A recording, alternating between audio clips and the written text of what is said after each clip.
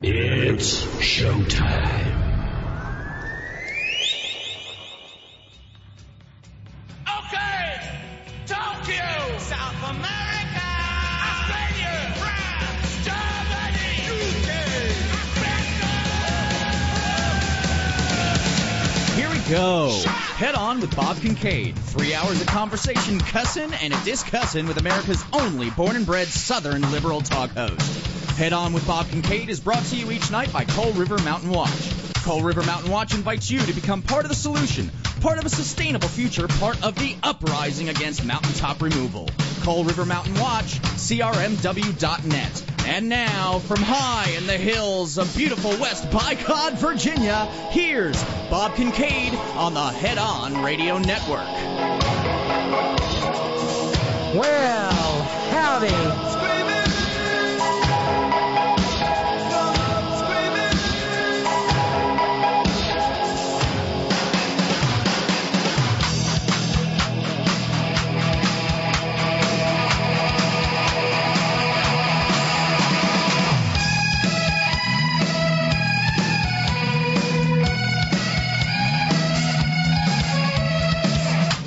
And here we go, off and running on this, the 20th day of February 2023. This is The Horn. Headon.live is where you'll find us on the interweb tubes. That's where you go if you'd like to be part of the merry, wacky, zany, real-time, madcap, multimedia extravaganza that is the Horn chat room in the 3 hours in which this program is live, Monday through Friday, 5 to 8 p.m. Eastern Standard Time, 2 to 5 p.m. Pacific Standard Time, all times in between, and the Great Glow Brown. And wherein, if you should happen to wander in just at precisely this very moment, you will be greeted by the early arrivers.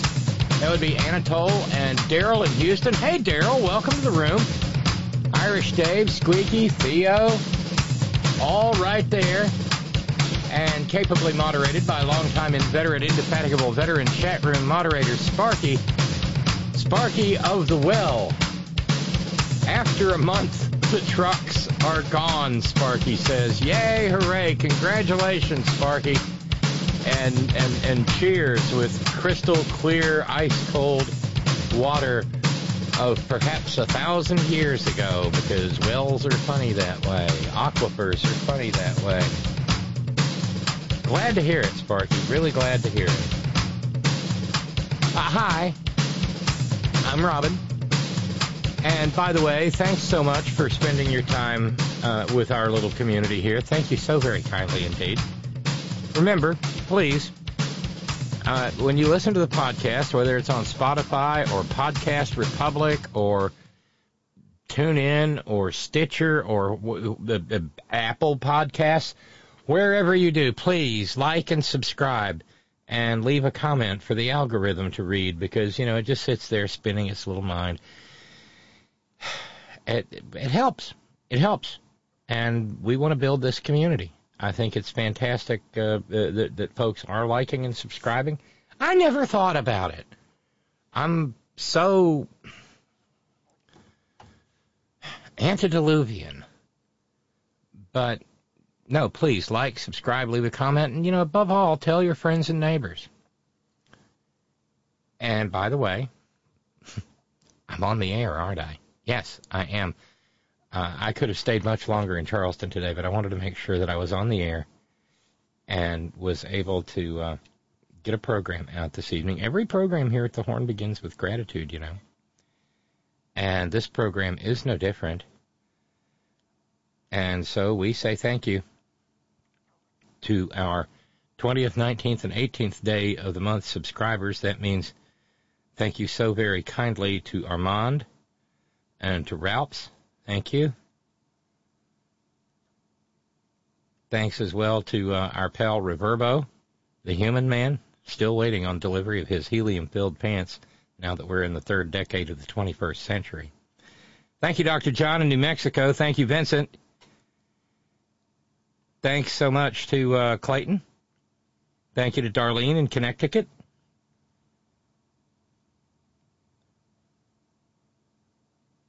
And thank you to Success Spirit Synergy. Thank you, Debbie, in New Jersey. Keep up the good programming. Thank you so much, Debbie. Thank you to Grace. Thank you to our dear friend in the South Pacific, far across the Pacific. Thank you to Charlene in Rogues Island. Thank you to Joy in Ann Arbor. Thank you all so very kindly. So, here's the deal. The fundraising goal is somewhere up north of $1,400. I forgot to send the actual number to Brother Deacon Asa last Friday, but it's somewhere north of $1,400.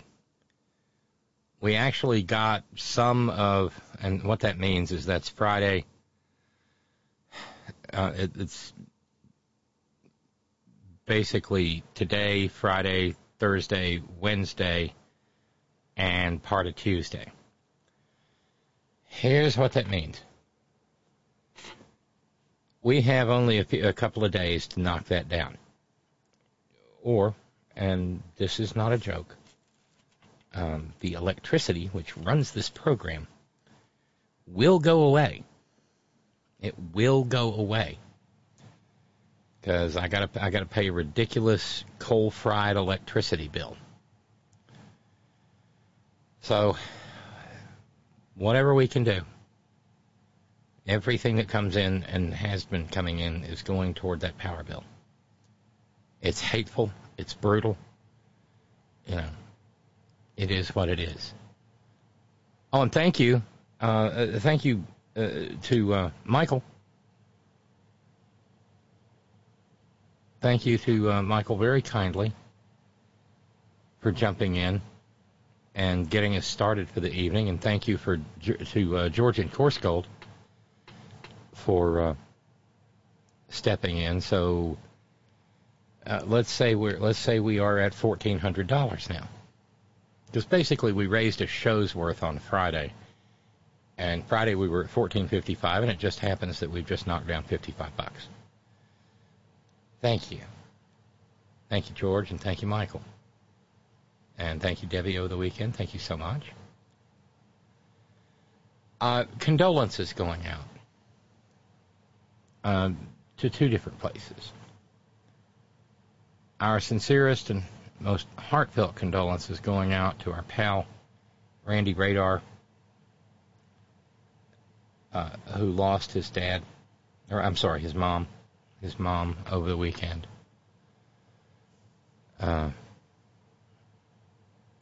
Randy said, "We should all be so lucky.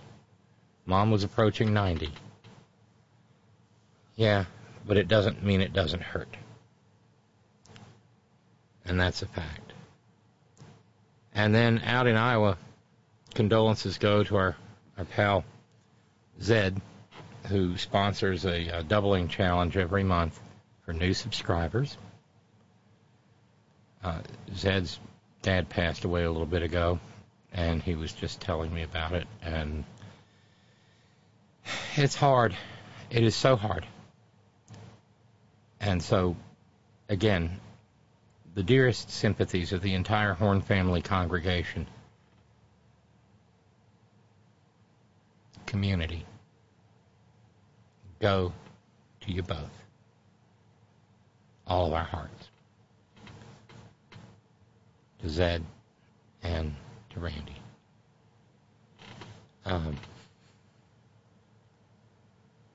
So I did what I said I was going to do today. I got up at 5. At this particular moment in time, I'm broadcasting with toothpicks propping my eyelids open because I'm not used to getting up at 5 o'clock in the morning. But I got up at 5, and by the way, yay for a $15 sale rack dress. I wore it today. And got up, got ready. Takes a lot longer now. And drove to Charleston. And the first official Fairness for All West Virginians Day was, I think, a rousing success. It was, in fact, inspiring. I'll post some pictures on social media later.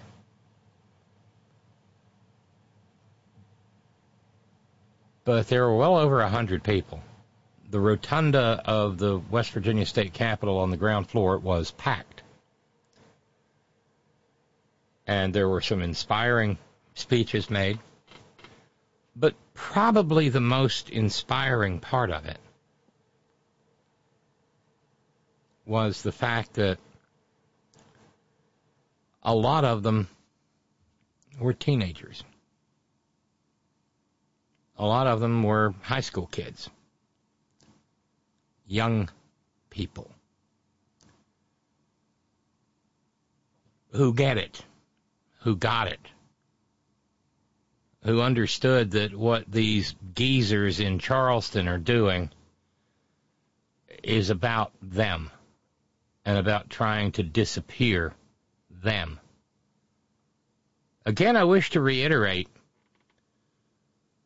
that what we see in the current spasm of attacks on anyone who is not white, cisgender, and heterosexual and Christian in places like West Virginia and Texas and Oklahoma and Idaho is the vanguard of fascism marching across our country. And I've got a story that goes with it, and it also dovetails ever so nicely into Moran Monday, which this is.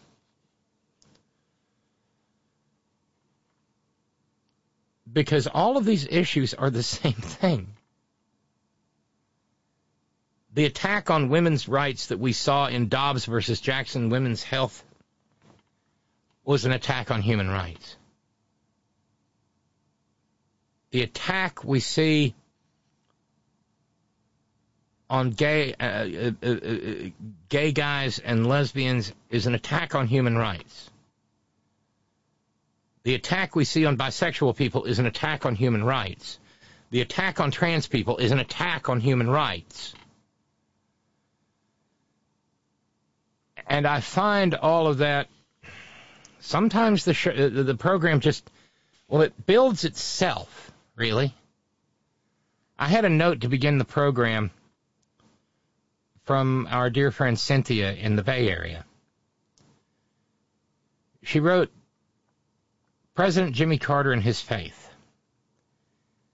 The news has been reporting that President Carter has entered hospice care at home and isn't long for this world. It will be a true sadness when he passes, but I do celebrate his life. He was a truly good man.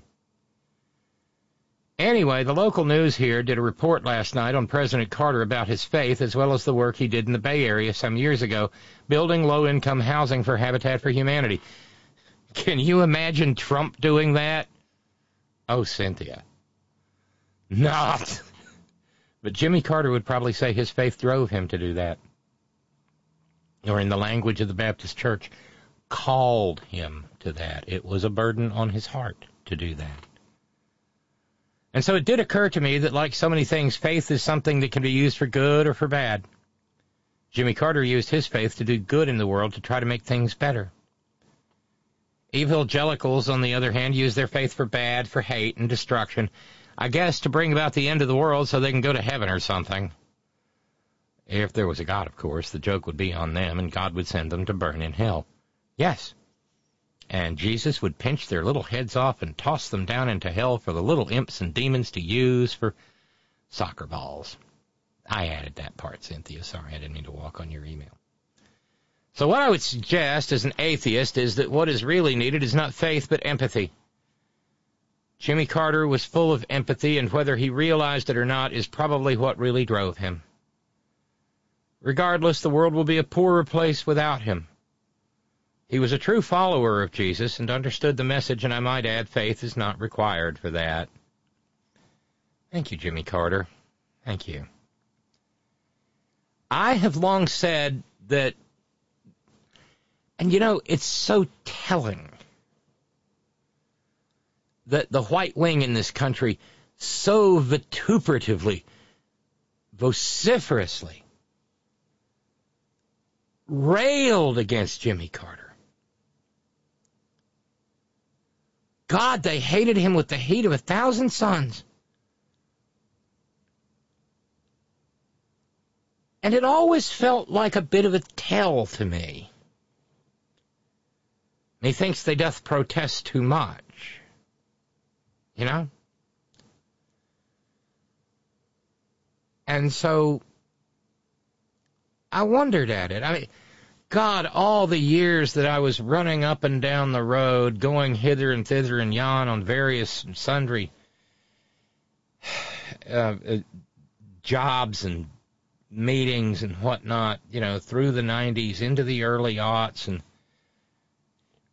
of course, by then, long since, by then, radio was over-the-air, FCC censored radio was already a vast broadcast wasteland.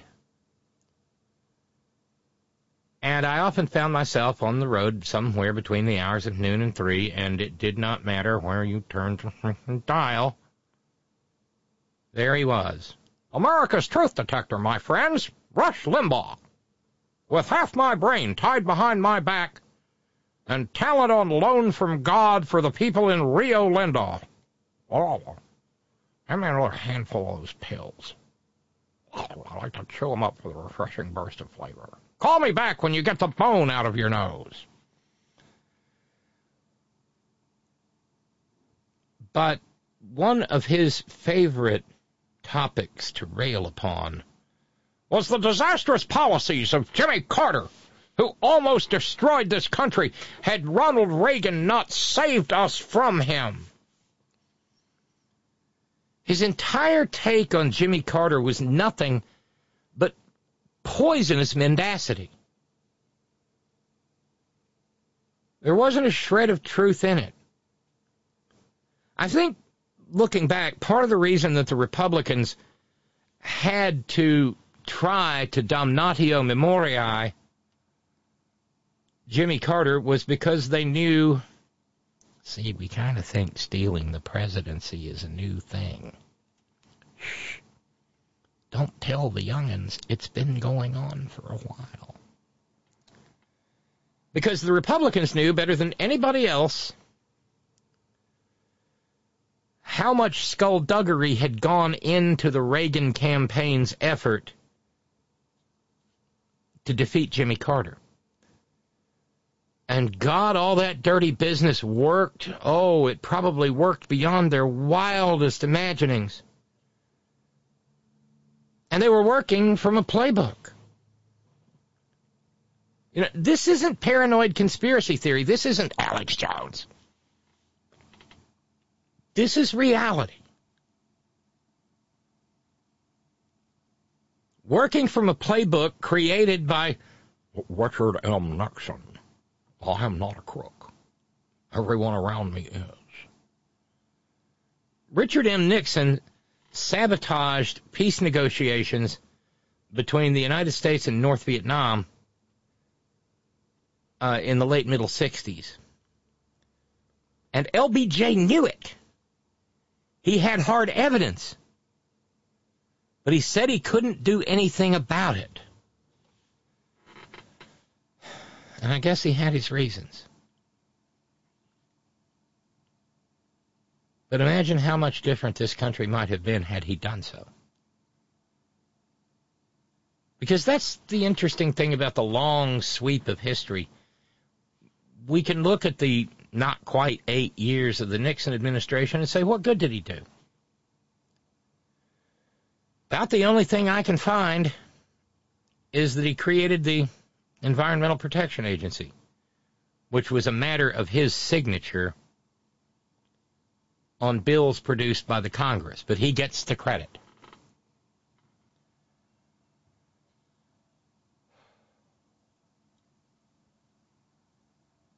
But he dummied up the 1968 presidential election, and that's how he beat Hubert Humphrey. Then, of course, we know about all the wicked criminality that went into CREEP, the campaign to re-elect the president in 1972, and wound up with almost his entire... Did any member of his administration come away unscathed? Don't think so.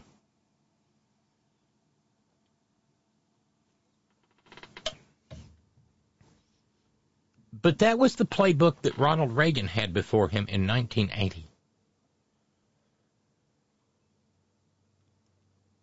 And I know some members of this community are younger than I, some are older. But I watched that election in 1980 with the fascination of the newly politically awake. I wasn't legal to vote yet. I would not turn 18 until 1981.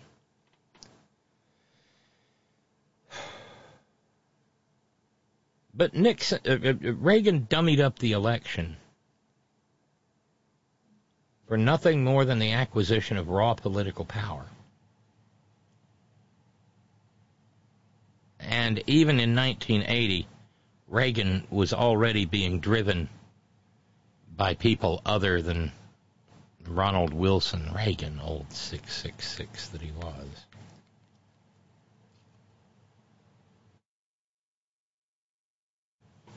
Because the country was beginning to turn around. Jimmy Carter, having been handed runaway inflation that began under Nixon and just continued to roll under Gerald Ford, I will never forget that stupid win button, the red field with white letters across it, all caps, W-I-N. Win. Whip. My fellow Americans, it stands for Whip Inflation Now, and I would like for every American to wear one of these buttons so we can beat inflation. And Jimmy Carter. Jimmy Carter, that good man, was sandwiched between the right-wing incompetence of Gerald Ford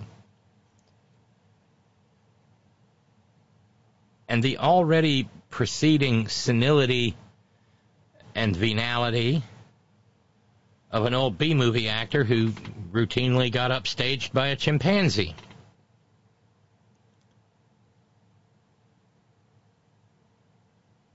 And so over the years, I have said that history will treat Jimmy Carter far, far, far, far more kindly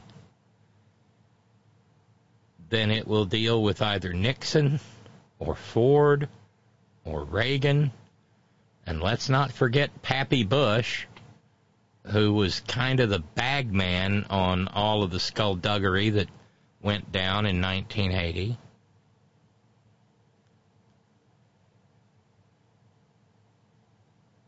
History will be much kinder to Jimmy Carter. Because the entire theme of his presidency, and apparently the theme of his life, because he ran around following Yeshua, the brown-skinned Palestinian day laborer and semi-literate itinerant rabbi who wore a dress every day of their life,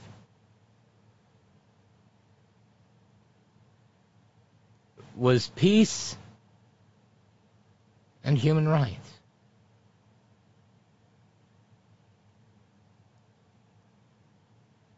It was what motivated him.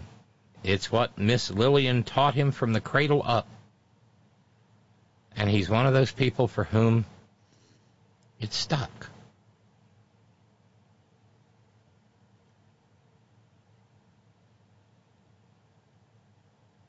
And his insistence on those principles cost him his presidency. If it is true, as the theoretical physicists say, that there are infinite alternate universes, maybe there's an alternate universe where Jimmy Carter defeats Ronald Reagan in 1980.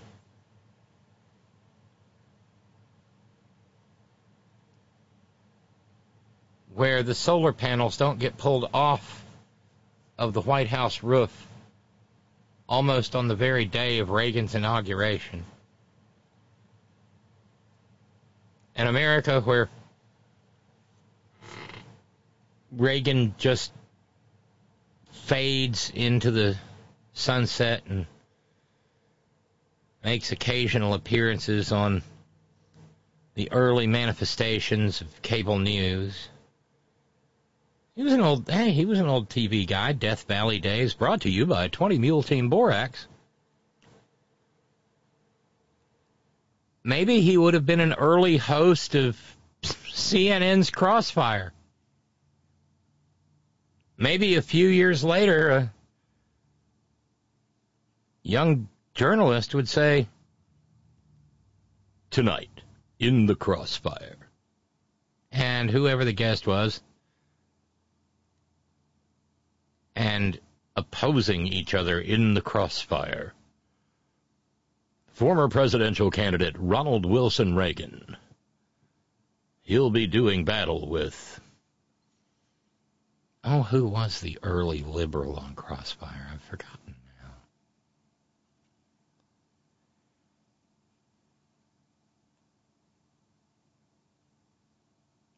But Carter will be a bright spot.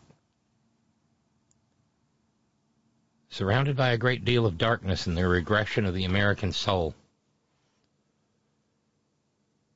The ramping up of the re-radicalization of the butthurt white wing at Neshoba County, Mississippi's fairgrounds. And the battle cry of states' rights, states' rights. That's what we're talking here, states' rights. Ketchup is a vegetable. Maybe.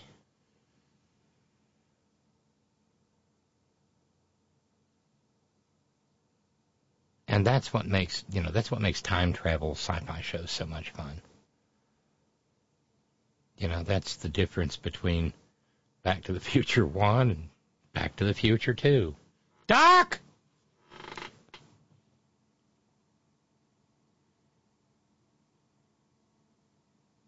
I hope his passing. Tom Braden. Thank you, Scott in San Diego. Thank you, Tom Braden. In the Crossfire, Ronald Reagan, former presidential candidate, squaring off against Tom Braden. He still could have used some of the same shitty old lines. Well, there you go again. Yeah, did he use the, well, there you go again. Okay, yeah. I guess that's going to be his signature line. Okay. And break in 10, 9, 8, 7, 6, 5, 4, 3, 2, 1. Go tape. Yeah. But thank you for that valedictory, Cynthia. It was thought-provoking. I do love that line. They use their faith for bad, for hate and destruction, I guess to bring about the end of the world so they can go to heaven or something. It's the or something that makes it art, Cynthia. There, perfect. Steve, cowbell. Carter's second term? Visualize no Jerry Falwell. I don't think Jerry Falwell would have had much luck in a Carter second term. And the beginning of the weaponization of evangelical Christianity. Nope. The faith coordinator of the American Civil Liberties Union was in attendance today in Charleston in the Rotunda. And she had some trenchant things to say. She said, if religious people try to make you hurt over who you are, that is not faith. That is bigotry. If religious people tell you that who you are is essentially wrong, that is bigotry, not faith.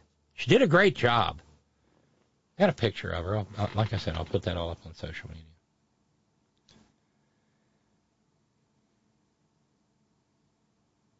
But all these things have a way of coalescing so that we see a larger picture.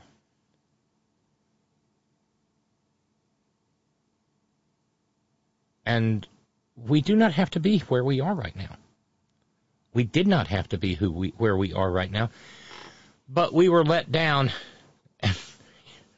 You know, I'm either an ass end of the boomers or the front end of Generation X. I prefer front end of Generation X myself.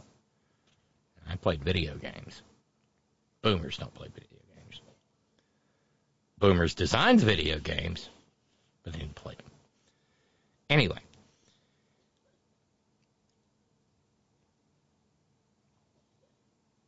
We were betrayed. The people who put Ronald Reagan in office betrayed America. The people who kept a good and decent man like Jimmy Carter from having a second term betrayed America.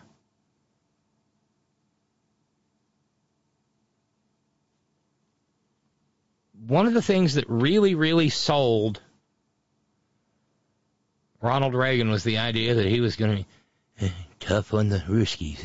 That's what I'll be, tough on the Ruskies. Sure, Ronnie. And, of course, he took credit for the fall of the Soviet Union, even though the CIA had been advising American presidents since at least the late 60s, possibly early 70s, that the Soviet Union couldn't last and that its demise was relatively imminent. Their people were immiserated. They couldn't feed themselves. They relied on, how about that? Once upon a time, kids, the United States used to grow a whole bunch of grain to the point that we had more than we could use. And so we sent it abroad. We sent it to hungry people in burlap bags that said, a gift from the people of the United States of America.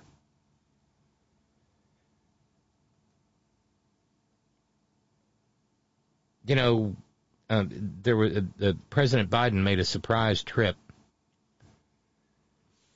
to Kyiv today. It was apparently a humongous morale booster for the Ukrainians. And it took some courage to do. Man, that was a hell of an optic, wasn't it? The President of the United States striding fearlessly into Kyiv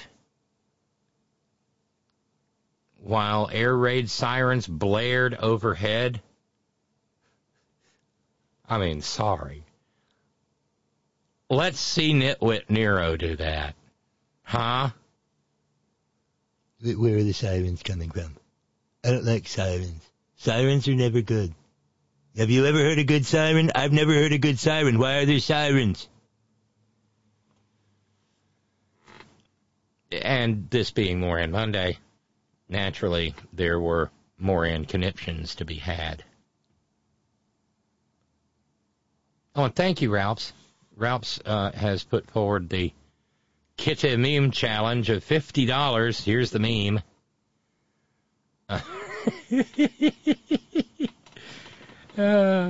Photo on one side of a ferocious panther resting on the bough of a tree, looking fearlessly at the camera. What I think I look like. Meanwhile, a little black kitten up in the tree, clinging to a branch, eyes wide open. What I actually look like. Oh, that's adorable, Ralphs. Thank you. Thank you. So the first $50 that comes in gets doubled, and that gets us down to $1,300. In our desperate rush to raise enough money, basically it's $1,000 to keep the power on here because, well, we heat with space heaters. I know. Bad environmental activist. Bad. But it's kind of that or freeze. Because the alternatives are just And you know, that's how the fossil fuel industry continues. The alternatives are economically non-viable. So we do what we do to keep precious little youngins warm. And my granddaughter, you know, she's 8 months old now, Junie. She blew right past bottles. She's into sippy cups now, and sippy cups have a handle on both sides. She is a delight to behold. She'll get that sippy cup up there and hold it up with both hands. It's like glug, glug, glug, glug, glug. Oh, she's such a joy. And had an absolutely magic Saturday. It was actually my daughter-in-law who found the $15 dress that I wore today. And it was a perfect ensemble. So, hooray for her.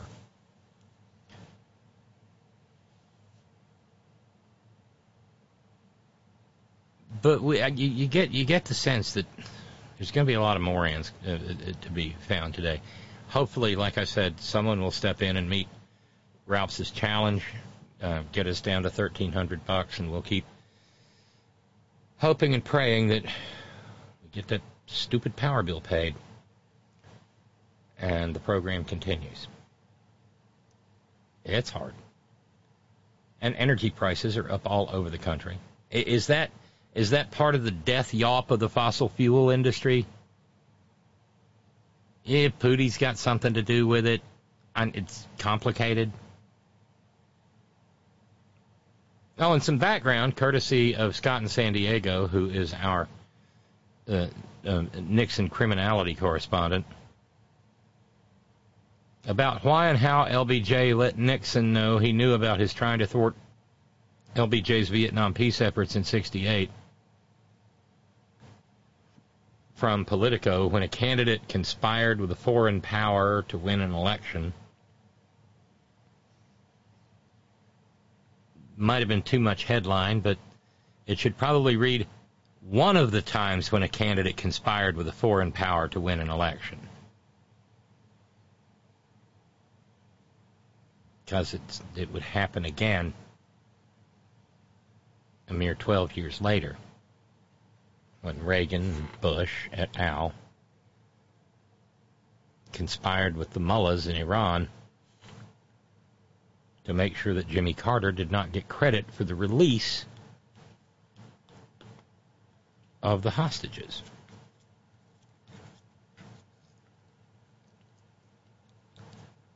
If they can't play dirty,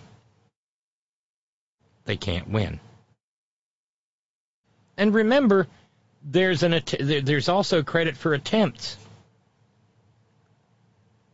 A big part of the shakedown, the attempted shakedown by nitwit Nero in Ukraine, was designed to try to burnish his image, I guess, among the maggots back here. And it remains the source to this day of Hunter Biden, the Benghazi of our time. Why am I singing? It took decades to unravel Nixon's sabotage of Vietnam peace talks. Now the full story can be told.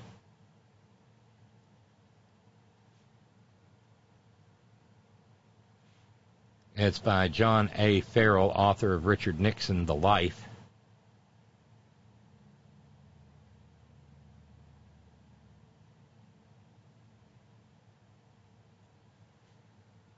It's a read. But, again, when a candidate conspired with a foreign power to win an election, by John A. Farrell, August 6, 2017. It's at Politico. You can find it for later reading. Thank you, Scott.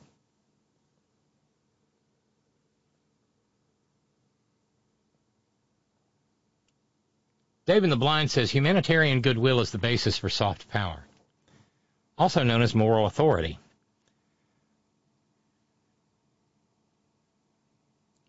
So most of the Nazis, your rank-and-file conservatives, all believe power must be hard and violent. They've got a hard-on for Russia. They got a hard-on for hurting the poor. They got a hard-on for whatever they perceive someone's sex life is if they disagree with it.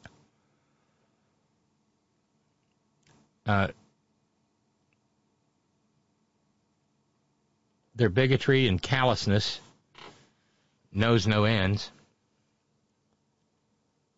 When the humanitarian trials begin, people like Carter and Biden will be exonerated and honored. Meanwhile, the Republicans will be saying, we were only following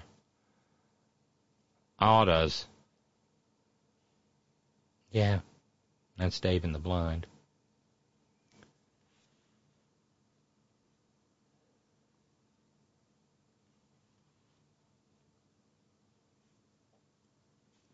So yeah, there's a lot of moranity out there today. And let's just start with the grossest part.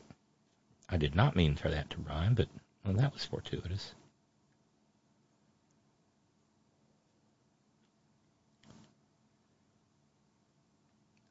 Let's begin with Laura Loomer. Remember Laura Loomer? No? Well, just as well. Laura Looney, is one of these toxic right-wing hate machines. She is, if you look up Islamophobia in the dictionary, there's probably a picture of Laura Loomer.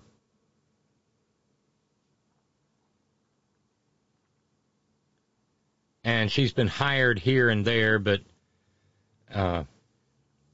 somehow manages to keep getting sacked because she has almost no even tiniest quantum of common decency.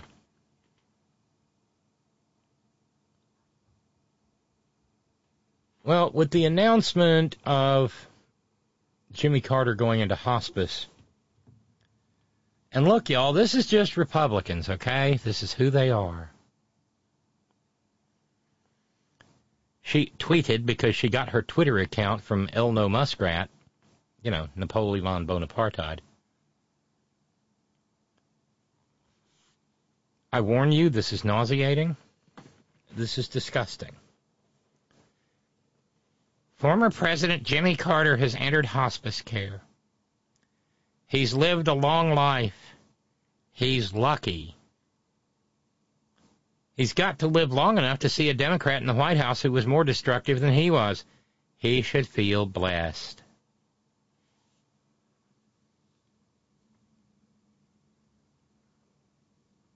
How dead do you have to be in your soul, or spirit, or animating force, or whatever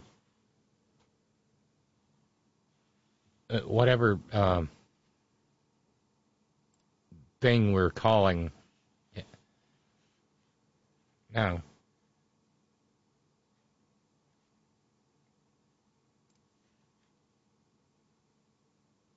No, Brendan, this show is brand new. This is the February 20th show. It started right on time and has proceeded apace for these 43 minutes and 58 seconds.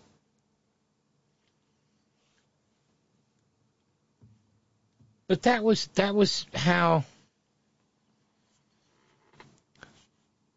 the American right wing responded to what is the imminent passing of the longest-lived former president of the United States of America. Stay classy, Laura Loomer.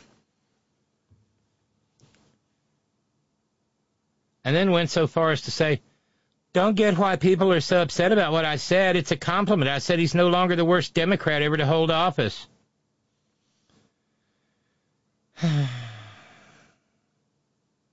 And, of course, when I saw the news of President Carter's decision to enter hospice, a thought passed my mind. I confess it. And that thought was, And yet, Richard B. Big-time Dick Cheney before he dicks you is still out there breathing away with the blood of 1 million Iraqi civilians on his hands and the heart of some decent human being beating in his chest. And more than that, Kissinger, Henry the K, Hank, still there, still living, still breathing. I guess we're never going to turn him over to maybe Chile or Argentina or any of a number of other countries. Laos and Cambodia come to mind for a war crimes trial. Can we at least promise every country whom he helped to plunge into bloodshed and dictatorship? Can we just draw and quarter Henry Kissinger and give a piece of him to Argentina and a piece of him to Chile and a piece of him to Laos and a piece of him to Cambodia?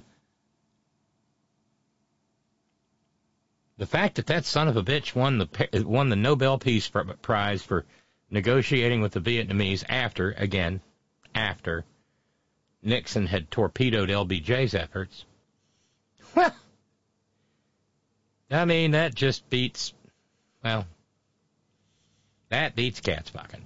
It does. Still does. Hey, Tom in sunny San Rafael, thank you, my friend. We are $10 into the Kitameme Challenge, courtesy of Ralph's. And Tom writes, in honor of Jimmy Carter, who got my very first presidential vote. That really is something to be proud of. Walter Mondale got my first one. Dukakis got my second. Clinton my third. Clinton my fourth. Al Gore got my fifth.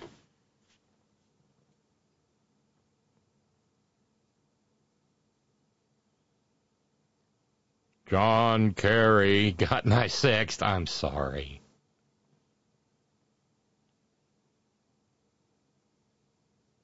Barack Obama got my seventh and eighth. Hillary Clinton got my ninth. How about that? Joe Biden was my 10th presidential vote. I think the math works out there. Stand by, please.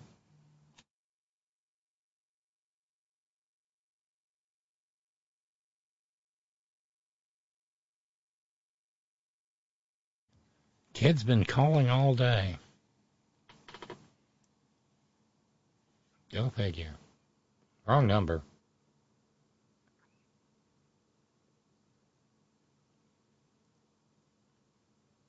And you know what? If the country had voted the way I voted, and the way Tom voted, and the way most of us voted, in every presidential election, this would be a far better country. Like I said, had Carter been reelected, the solar panels wouldn't have been pulled off of the White House roof. And we might have gotten further away from the fossil fuel industry.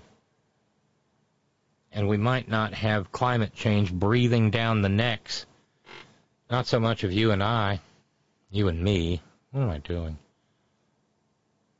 But of,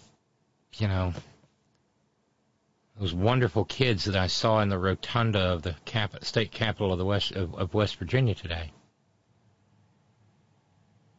And kids like them all over the country. Flavio with a note says, I was just going to mention Kissinger's still breathing. Wasn't he the inspiration for Dr. Strangelove? He absolutely was. And going back to a story because it's got some Moran carryover, courtesy of Charlie Pierce over at Esquire Politics. I had the story Friday of the two Moran women in Idaho who introduced a bill to make it a crime to administer an mRNA vaccine, the COVID vaccine. A crime. And in an insane hothouse like Idaho, it may have a chance. But the funniest thing out of that is that one of those two Lulus actually represents a town where back in the 60s they built a high school. It's called Middleton, Idaho, I think. And that high school had to be built with sprinklers involved. For safety. In case of fire, the sprinklers come on, the fire goes out, or at least that's the way it's supposed to work. I remember the first time I saw the sprinklers, I think it was in Kmart. I was a little kid. Daddy, what are those? Those are sprinklers. Sprinklers? Yeah, in case the building catches fire, the water comes on, it comes down, the fire... Yeah. Made sense back then. That'd be the 1960s, about the time they were building that high school in Idaho. But, up there in Idaho, they're a little skittish, the federal government. The federal government's trying to limit our freedoms. I don't trust them. There's a reason people kept going till they got to Idaho. Trying to get away from the big government.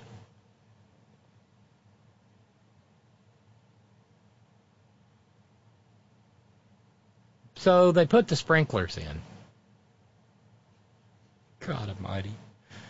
But they never hooked it up to any water. And they dodged I guess they dodged bullets for a generation or more.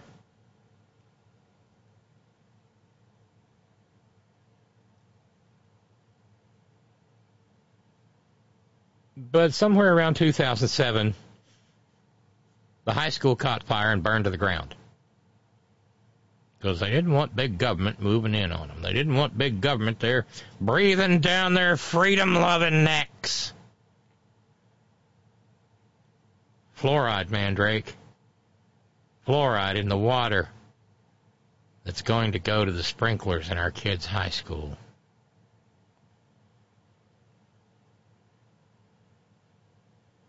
Yeah, it's a thing. So with all these interwoven ideas, we suddenly find ourselves in the present.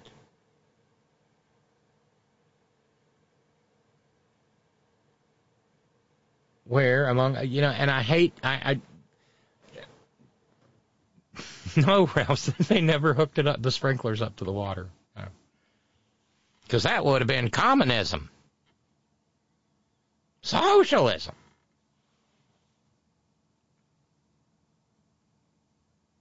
We're almost at the 1-year anniversary of Mother Russia invading Ukraine, or Ukraine is weak. And I heard a clip of President Biden speaking there, and in his own inimitable way, there is a Seinfeld fan somewhere in the president's speechwriting team. because in his remarks in Kyiv, he said Putin thought Ukraine was weak. And, of course, in that scene in Seinfeld, when Kramer says that they're playing Risk on the subway, Ukraine is weak. And a Ukrainian comes across and says, Ukraine is not weak, and upends the board. They had to know that would have Ukraine is weak. They had to know that would have a certain resonance with probably a halfway decent contingent of the American people.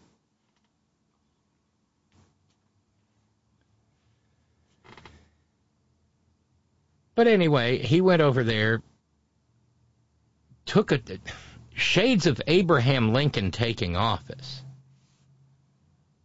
President Biden did not fly directly into Kyiv on Air Force One.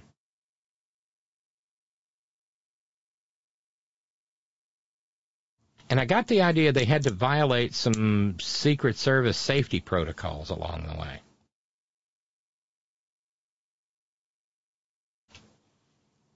Because when President Biden arrived in Kyiv, it was in a white Toyota Land Cruiser. And the minute I saw that, because this was all happening very early, and I just happened to be up at 5 o'clock in the morning, and I saw that white Toyota Land Cruiser, I was like, where's the beast? You know, that's the nickname they give to the presidential SUV limousine. Instead, it was a white Toyota Land Cruiser, which I thought odd, and then I paid further attention and noted that, well, in 1861, in order to take office, Abraham Lincoln had to sneak into Washington, D.C.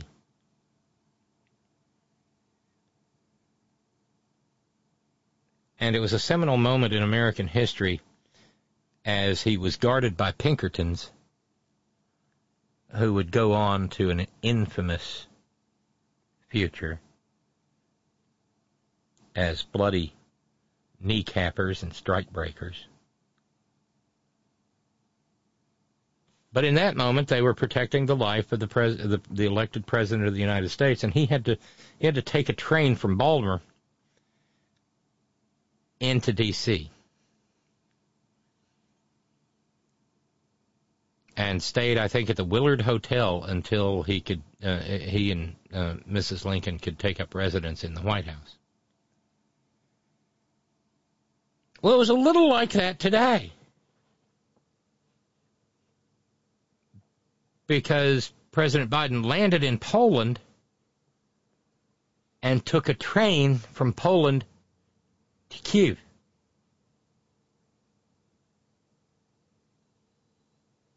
Which is pretty brash for a guy that, you know, the maggots say is too incompetent to tie his own shoelaces. It was, to use an unfortunately gendered idea, pretty fucking ballsy.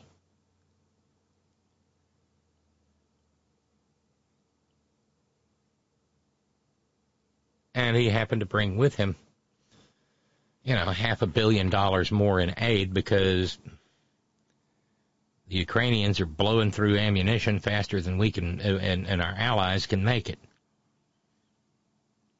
And, you know, that's a good sign. They want to fight the invaders. I'm pro-peace. I'm so pro-peace. But not when you're the... No. Now, I'm sorry.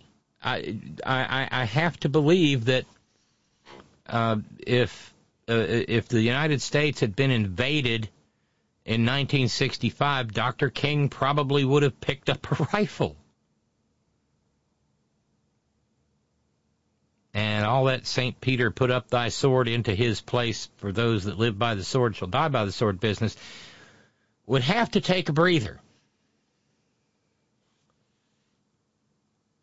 So I say all of this as the backdrop to what, oh God, American Chief Moran, I think we just have to give her the title now, Marginal Trailer Queen, ran off to Twitter, which is apparently unmoderated, and said, today on our President's Day, Joe Biden, the President of the United States, chose... Well, at least you're acknowledging him as the president now, Marge. Chose Ukraine over America while forcing the American people to pay for Ukraine's government and war. I cannot express how much Americans hate Joe Biden. No, dipshit. You did express how much you hate Joe Biden. And then, of course, this woman, and I will call your attention to the way she dressed on the night of the State of the Union.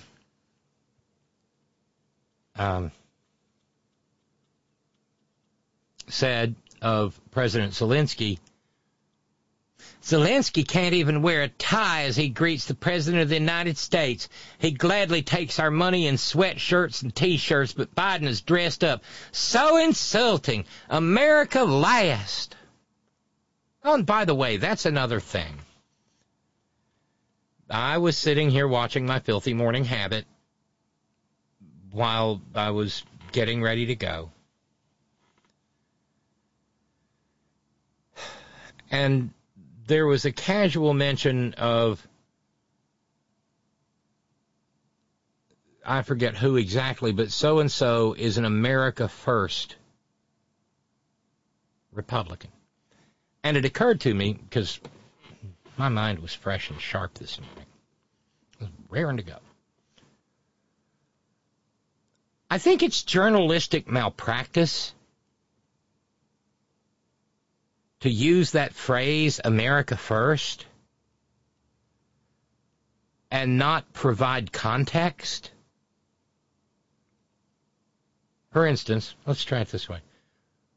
Marjorie Trader Green, who calls herself America First, said, blah, blah, blah, it should be noted that America First is unvarnished, unwashed, untrammeled, absolutely unabashed fascism.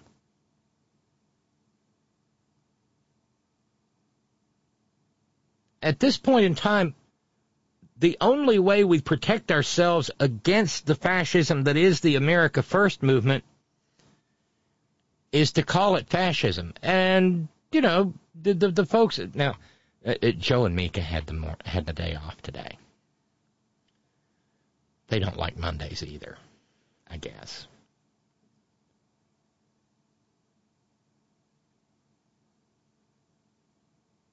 But I don't think you can... if you don't want this country to become fascist, you've got to point out what America First means.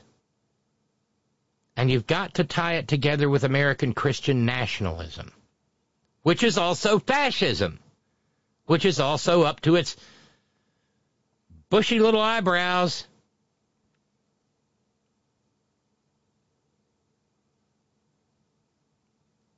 In right-wing autocracy. It really is. It's journalistic malpractice not to call fascism fascism when fascism is a part of the story you're telling. And they do on that show say fascism now.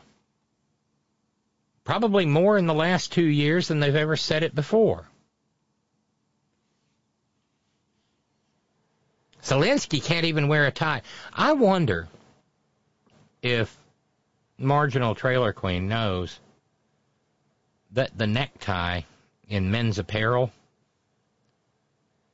is, as I was told by a costuming professor way back long ago, the last vestige of the Elizabethan codpiece.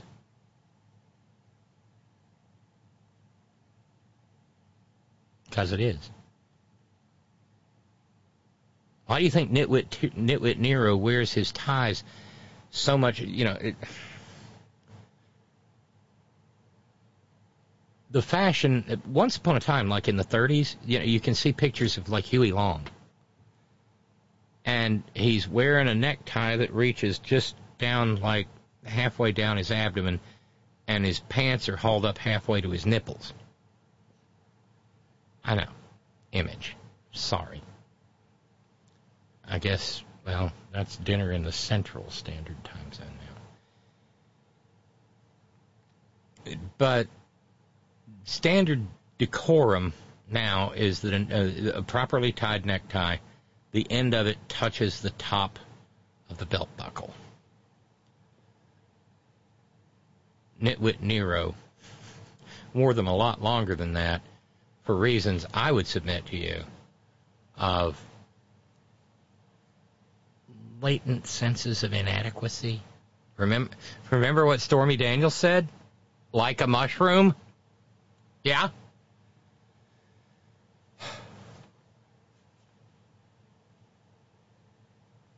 And, of course, Marginal Trailer Queen was mad at President Biden.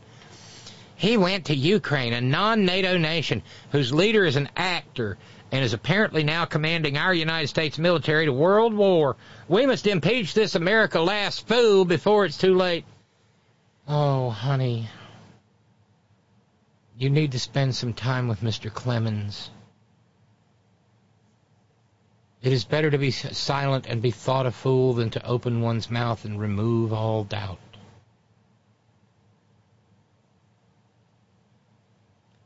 It's almost as though she doesn't know anything about history. Or maybe she does know something about history, and she kind of feels like the wrong side won in 1945.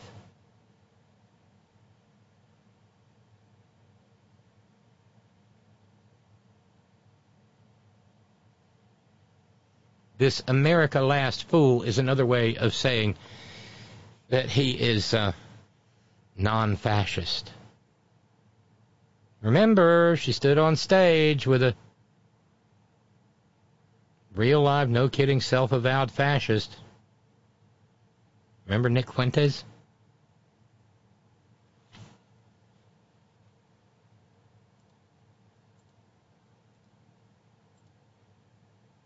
The guy that says it's gay to have sex with... It's gay for a guy to have sex with women? I mean... I only report it. I don't make it up.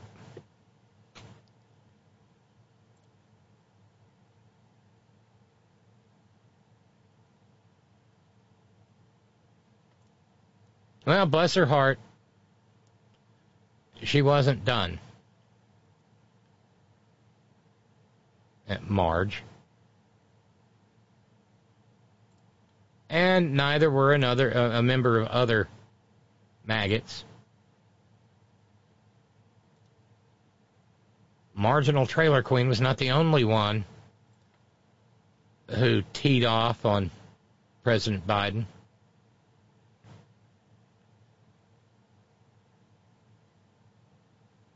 Scott Perry, another January 6ther, another maggot who was deep up to his eyebrows in the terrorist attack of January 6th.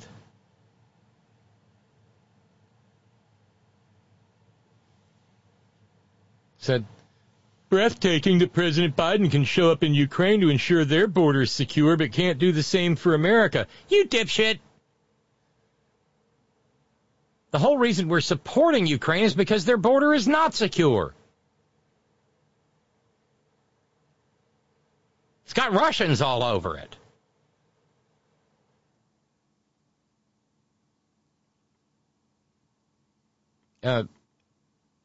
The forehead that walks on two legs, Matt Gaetz, said, on President's Day, I'm not surprised that Biden is ditching America for Ukraine. And then, because he thinks he's presidential timber, there's Ron Monkey Up DeClantis. Biden's neglecting American problems to show support for Ukraine. He's not done anything to secure our own borders here at home. Ron, I know you got a Harvard education, hon. But your state borders Georgia and Alabama. Are you going to build a wall? It's Georgia, Alabama, the Gulf of Mexico, the Caribbean, and the Atlantic Ocean.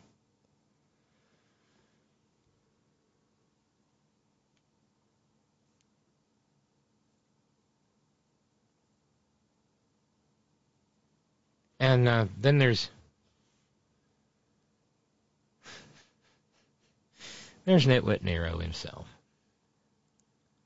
Oh, God, the stupid, it hurts us. President's Day is a day to pay tribute to the many presidents who made America the greatest and freest nation on God's green earth. This is accompanied by a photo of him standing at Mount Rushmore, and you can see the sculpted heads of the presidents there in Mount Rushmore, and the space to the immediate left, his left, of Lincoln. Nitwit Nero standing there in color, grinning, smirking. Well, we've had many presidents over the years. Only a select few great ones have risen to the occasion to overcome the unique challenges of their time and leave behind a lasting legacy. This is the thing he put out on President's Day, which, by the way, is actually just Washington's birthday. We had one of the greats 4 years ago. Now you have the chance to re-elect him. You wouldn't pass on the chance to elect George Washington or Abraham Lincoln, and now America cannot pass on the chance to re-elect President Trump in 2024. Because now I'm down to talking about myself in the third person, like the Queen of fucking England. Oh, sorry, King. Our founding fathers envisioned a nation where we the people would be sovereign.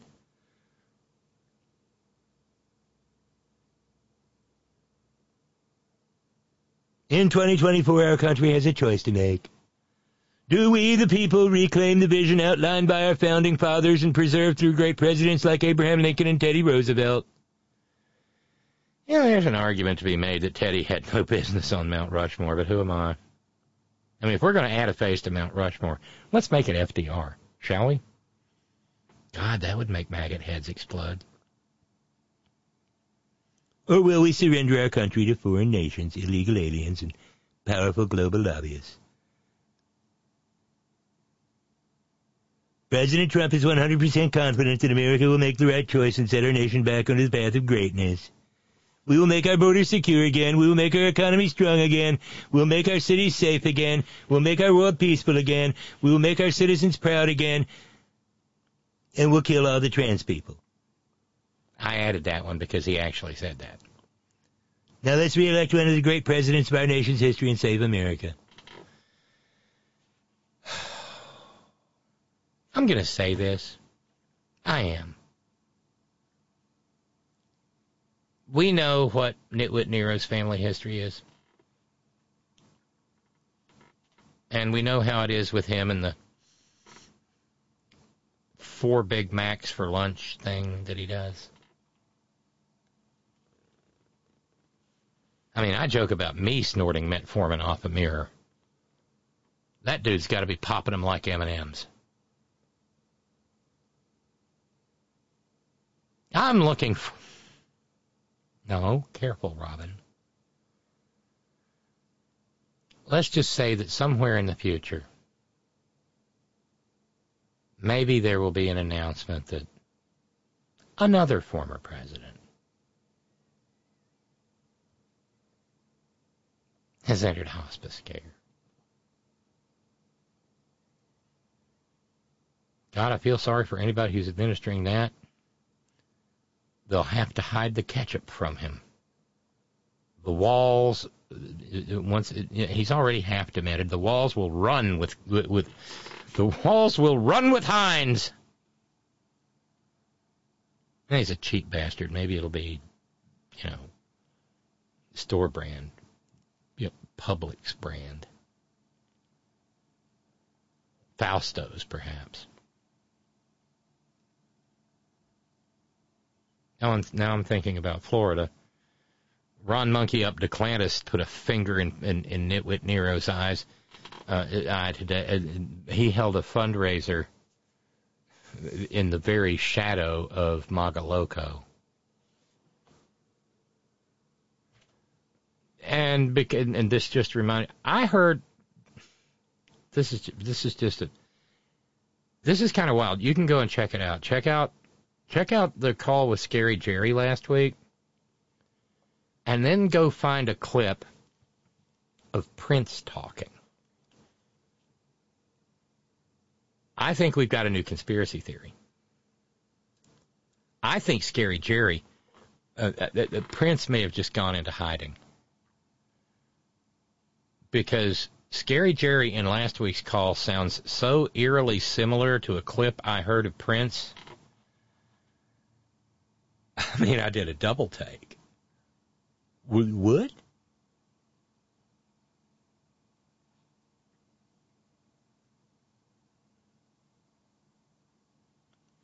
That's just one of those little things that happens among the synapses from time to time.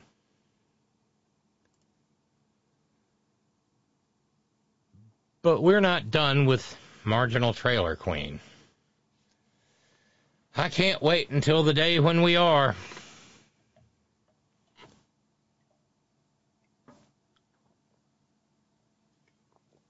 Today, on President's Day,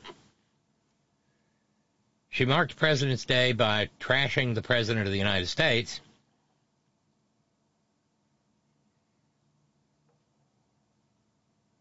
But she also marked President's Day by suggesting that the work of ever so many past presidents to hold this country together,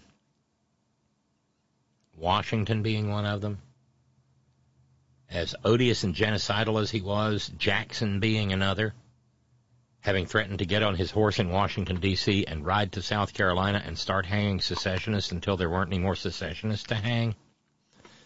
Remember, secessionists. And that was, what, the late 1820s, early 1830s? They weren't even talking secession in South Carolina about enslavement. They were talking about secession over other issues. Nullification. Well, today,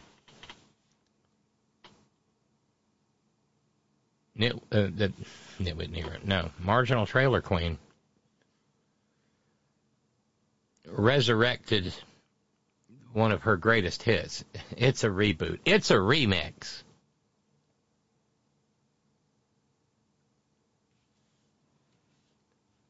She said, and I quote,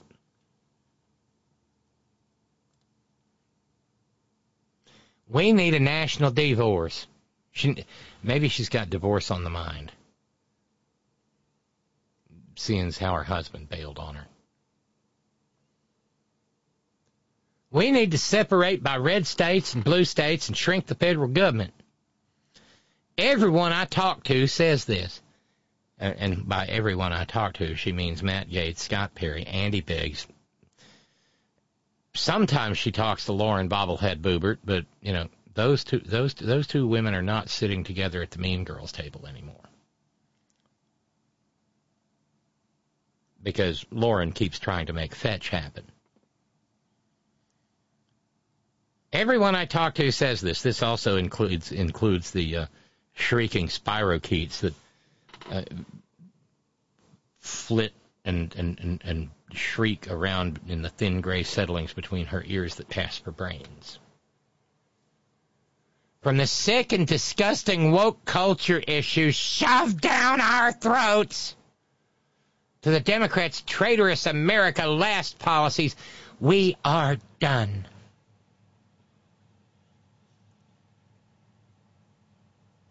Now, tweeting, I don't think, is covered by the speech and debate clause of the Constitution of the United States. It certainly isn't something that would have been within the contemplation of the framers of the Constitution, you know, in case any originalist judges happen to be listening.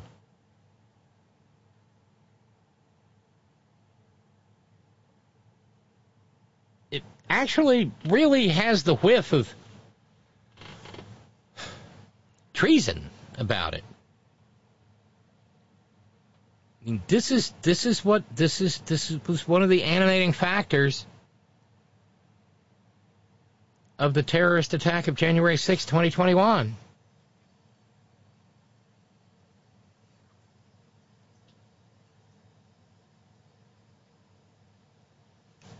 I love my buddy Rick Smith because he actually responded to this tweet from Marginal Trailer Queen. Rick, who, by the way, you can hear every night at 9 p.m. online,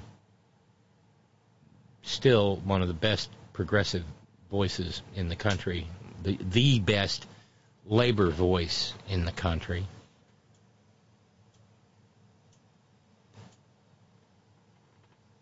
Replied to her tweet and said, "What's being shoved down your throat? Is that something from your divorce papers? Amazing how Christian conservatives preach, accuse, and point fingers at others, and yet never look in the mirror." Rick, buddy, if you were Marginal Trailer Queen, wouldn't there be sheets on every mirror in your house?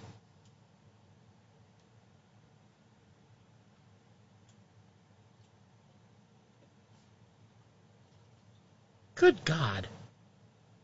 I mean, I thought we took care of this whole red-blue secession stuff 158 years ago. In fact, it's not a matter of I thought. I know we did. We got laws on the books about this. She shouldn't have been able to even run for re-election because of the clause about supporting insurrection that's tucked away in the 14th Amendment thereof.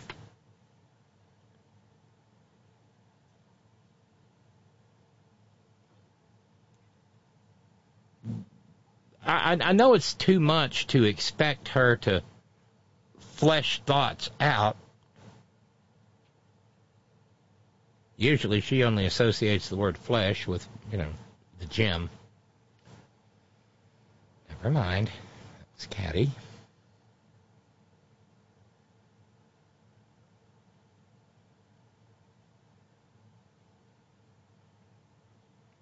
But really, how would that play?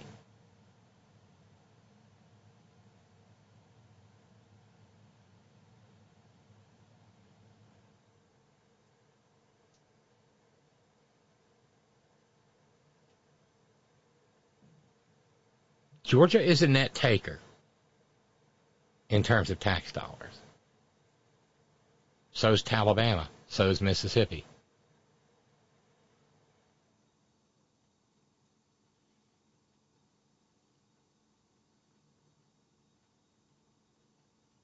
And some other people jumped in and said, "Aren't you already getting a divorce?" Ooh, that had to sting. But of course she never reads this stuff. She just tweets and moves on. But how would that work?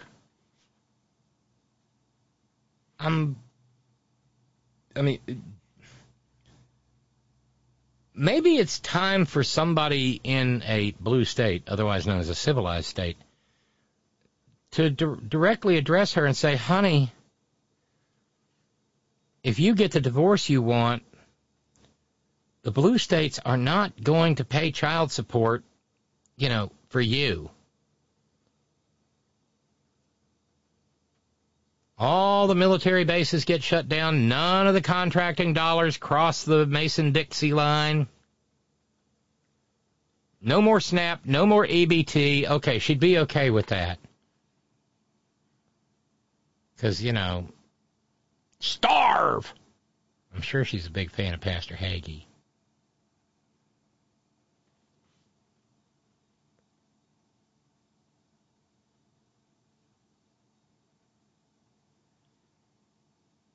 It would be a mess.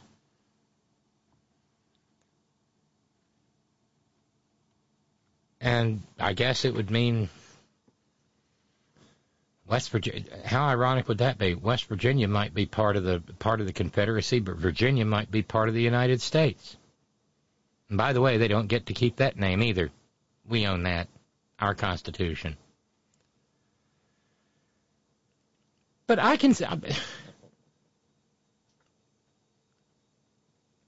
never thought that in any portion of my adult life, based upon the things they taught me as a kid, I never thought that we would be debating secession. We should not be debating secession. The mere mention of secession should be disqualification from office. Maybe maybe the framers of the 14th Amendment dropped the ball on that one.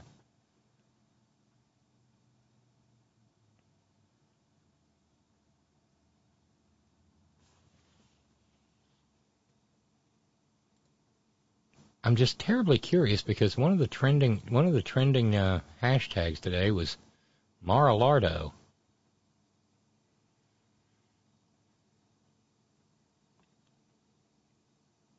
Based apparently on a tweet from Trader Tot, Jr. Breaking news, Trump will visit East Palestine, Ohio next week. If our leaders are too afraid to actually lead, real leaders will step up and fill the void. Oh, great, just what they need. Maybe he'll bring paper towels.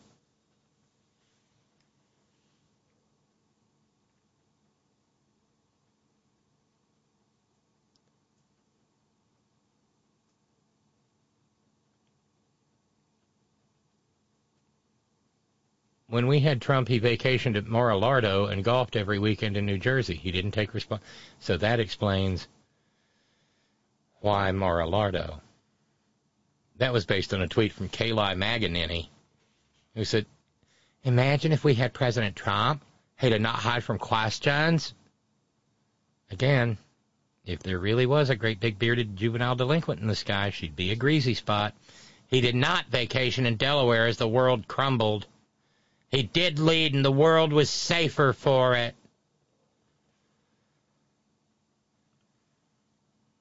Oh, you idiot. Actually, that line comes from the first Men in Black movie, and it was uttered by Vincent D'Onofrio, and it's more like, oh, you idiot! I don't need the clip for that. I got that one down. Where is it? A national divorce.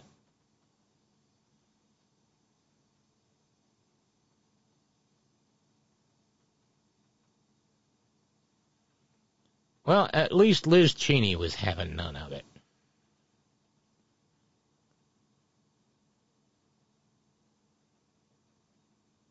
Who, well, clapped back the clapper at Marge.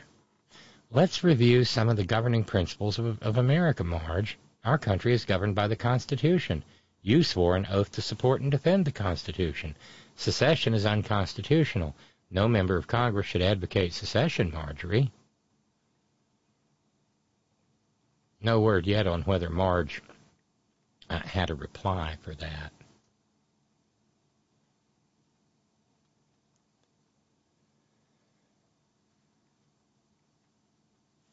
It's just kind of the tip of the iceberg this evening. I haven't looked at the email for a little bit.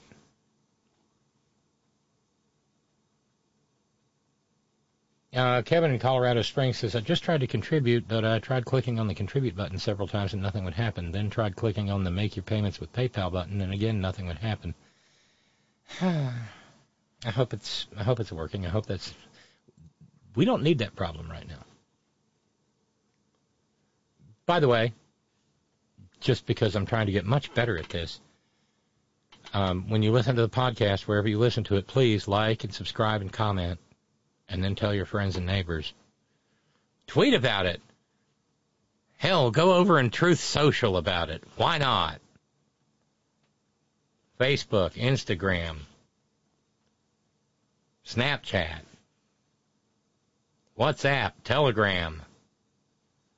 You know, maybe not the Telegram and maybe not the Truth Social. I don't need the grief.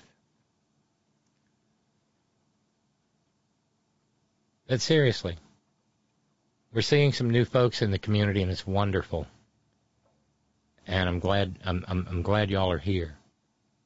Thank you. So like and subscribe and comment. That's 2, Brother Deacon. Getting better at this. Let's run over and check in on the Skype line. I think I probably conjured Scott way earlier. And by the way, the stress line is open. The phone is fully charged. It's actually turned on. I've done all the right things by it. And if you'd like to get in via the stress line, that's 844-843-4676. 844-THE-HORN. Okay? Easy. And by the way, hello to a couple of new friends that I actually ran into in the Capitol today who said, started listening to the show. It's amazing. What a high honor. Thank you so much. Scott, I hear you. I'm sorry. No, you're fine. I hear your microphone scraping. I knew you were there. Oh, I'm sorry. You're okay. I was getting set up. I'm terribly sorry, Robin. It's quite all right, Scott. Happy Monday. Happy President's Day. Yeah. Isn't it a wild coincidence that both Abraham Lincoln and George Washington were both born on holidays? You know what is an amazing coincidence? This also is the day. It's the day that George Washington was born, but it's also the day that Frederick Douglass passed away.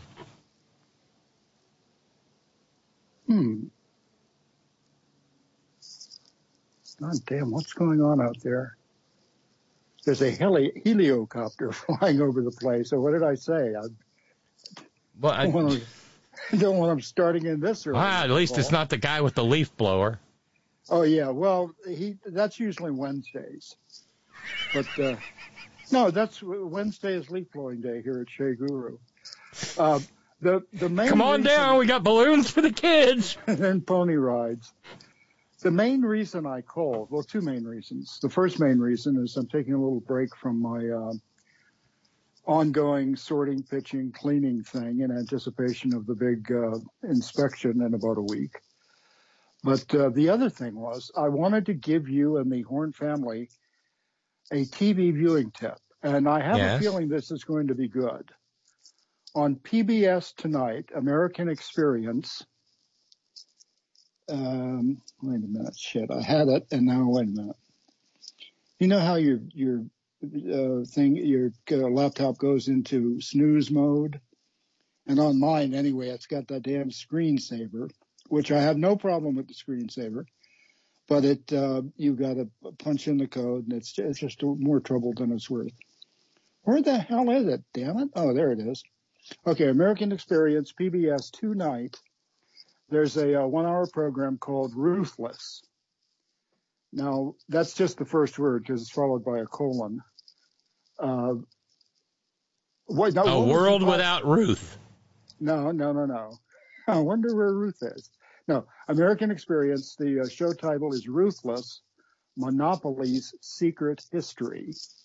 Are you a fan of the board game Monopoly? Oh, the hours I have spent. Oh, you and me both. That and Risk. I was never a Risk. What was that other one that I liked? Clue. The one where you try to figure out. Oh, of course, Clue. Who killed, it was usually Colonel Mustard with the pipe wrench in the library or somewhere. Only if somebody was rigging the game. I mean, it could have been Miss Plum or Mr. Green. You know, there was a time, I don't know how old. The victim's name was? I have spaced it. All I remember Mr. Body. Mr. Body. Mr. Body. That'll never be my nickname. I mean, really.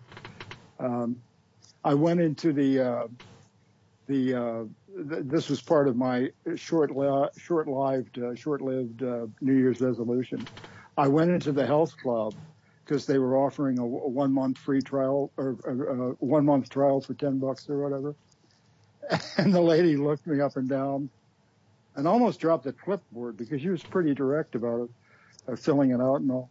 She said, "Look, we do repairs, not reclamations." So I turned on my heel, let it run for a while, and then walked out.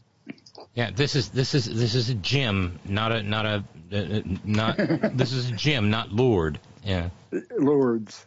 You know, well, no, I don't even want to go there. But anyway, this program looks like it's going to be interesting about the origins of Monopoly, and apparently there was a lot of controversy surrounding that game. You know, it's based on the street layout in Atlantic City, New Jersey. You did know that, right? Yes, absolutely. Okay.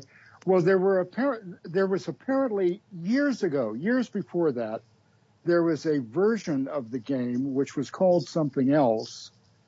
But then when the guy who brought it to Parker Brothers, who eventually took control of it, and now it's run by Hasbro, apparently the guy who brought it to Parker Brothers got sued all over the place because somebody back in the late 1800s had come up with something that was so similar that he cried foul and said, you know, you're stealing my thing.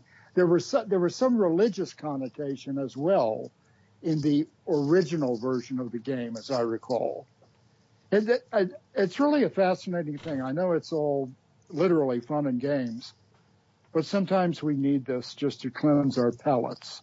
And God knows, after the filibuster, my palate needs cleansing. Sorry, I need Ipecac. Why do you even quote these morons? I mean, it's like you already know that they're going to say just irretrievably stupid shit. My head is already filled with, and I don't mean visions of sugar plums here dancing in my head. They're doing the La Bamba. But anyway, I just don't. I want to embargo anything that Marjorie Taylor Greene has to say or Lauren. I wish we could retire her, but the fact of the matter is, dumb people vote. Yeah, and it's. I mean, you're your own distillery there, Scott. I certainly are. Go ahead. I didn't mean to interrupt. Dumb people do vote. Yes, they do. And more so than that, any civil society ignores any manifestation of fascism at its peril. Oh yes. I know it's you know, some people. Oh, hey, Socks. Hey, kitty. Meow. Meow. Annette's chasing him now. Meow, meow, meow, meow, meow, meow, meow, meow.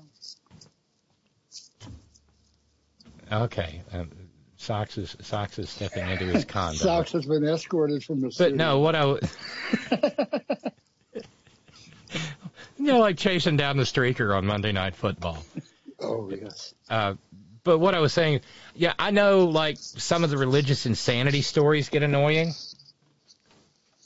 And I remember years and years and years ago being asked, why do you treat these people as if they're serious? Well, Scott, you know what? That was before 2016. That's why I treated them seriously. Yeah. They have no morals. They have no ethics. They have no sense. The parts of the Bible that are supposed to matter don't, and they just use it as a BDSM manual, as far as I can tell.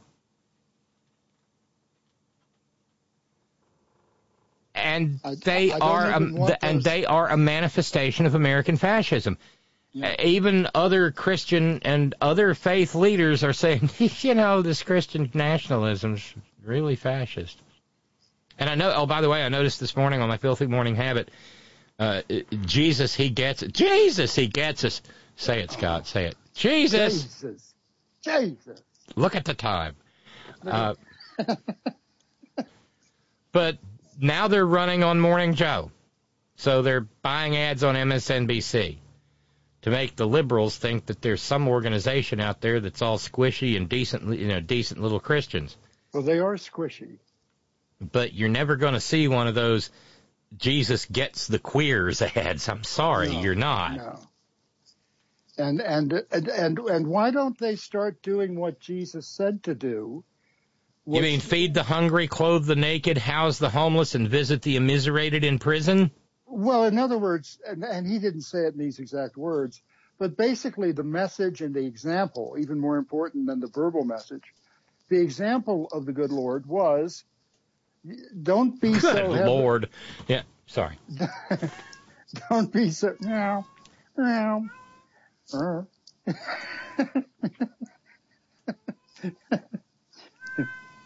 now tonight's headlines. Okay, I'll mute, you talk. And now tonight's headlines interpreted for the feline among us. But the saying that Jesus never said but probably should have, or if he did say it, it wasn't in these exact words, don't be so heavenly minded that you're no earthly good. I think everybody, whether they're a true believer, a moderate believer, or any type, or a non-believer, can get on board with the notion of doing some good while we're here, except for the fools that we've been talking about on more on. That idea actually has always resonated with me. Stop being so heavenly minded that you're no earthly good. No, do something decent with your life. Yeah. In the time that we're given. And I can't swear to the fact that you can come back as somebody else in some future incarnation. I'm going with the notion that I'll get one shot at this, and come what may, I've got to do the best that I can do. Yeah, was it Schlitz? You only go around once in life, and that's why you've got to do it with gusto. Yes, grab all the gusto with Schlitz. I thought gusto was an ingredient in beer for years and years and years. But then again, water, malt, hops, barley, gusto. Now, is this domestic gusto or is this imported from elsewhere? Well, that was, I remember that campaign came out about 62 or 3. But no, I went with that idea because if there ain't no dress rehearsal. This ain't dress rehearsal. But this is the show. The sad thing about it and the telling thing about it is these people are, did I just these people? That's okay. You can these people, those people. Okay. But they spend all of their energies, efforts, and resources on the most unproductive stuff. And I know it pays the big bucks. That check is awfully I was going to say, sweet. I'm not so sure how unproductive it is. Well, it needs to be productive in the sense that we should behave in a manner consistent within some amount of time, diminishing it to the point of irrelevance on our side here. I mean, we'll never make them go away. Like Jesus said, the poor you shall have with you always. Well, the irretrievably stupid. That's the argument I used to make, Scott. He didn't say poor how. We assume he means pecuniarily poor. But at another point in time, he says, blessed are the poor in spirit. Now, the poor in spirit, he had some decent things to say about, but the poor you have always with you, the poor stupid people, the poor idiots. I think if you go back to the original Aramaic, it works out to dumb fucks. Right. The fuckwits you have always with you. Sure. Is that my first F-bomb this evening? If it is, it may be a modern record, an hour and 44 minutes and 30 seconds. Now that you mentioned it, that may be the first one in human English, but I think Socks was calling one of us something for a while. I didn't catch it. I need to brush up on. Oh, Annette opened the studio door while the mic was muted, and he shot in like a rocket. It's wet out there. I'm a cat. I know I've got a job here, but give me a break. I love kitties. I need to get me. I pulled in the driveway from Charleston, and he ran right up and put his muddy little paws right on my trench coat, and I was like, "You cutie, you." Yeah, thanks, Socks. Appreciate it. Your trench coat. Yes. Is it like one of those that? It's a trench coat. Like an old-fashioned reporter's. Yeah. I mean, like the one Ilse Lund wears at the end of Casablanca. Oh, you need a fedora.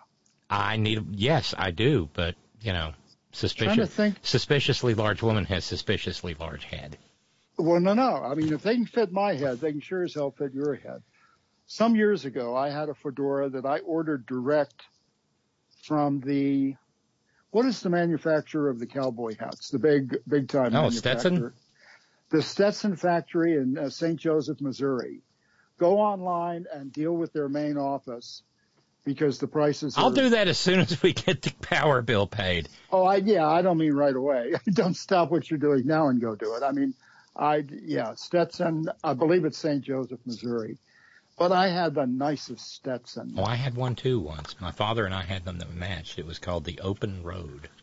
The Open Road. I like it was kind of a buff color. It had double peaks, and it was nice. Did it have a little feather in the band? It had a leather band, and I'm pretty sure there was a little feather. Yeah, I didn't like the feather. It just detracted from the overall feel. It was too sporty. No, I don't think Humphrey Bogart ever wore a fedora that had a feather in it. It was CGI'd out. Oh, okay. But anyway, where I'm so far afield. You see, you've got to get a little bell and ring it when I start doing that. Well, I got to draw back in. I got to draw back in just for a minute because we're more than halfway through the program, and so we are $10 toward Ralph's Kid a Meme Challenge. And Matt jumped out there and said, "Electricity ain't free challenge. $100 on the table. If Matt, I'll throw in another 100. That's huge. Come on, people. Let's not allow the horn to go silent." There's a real risk, and I mean, I'm kind of sick with worry. But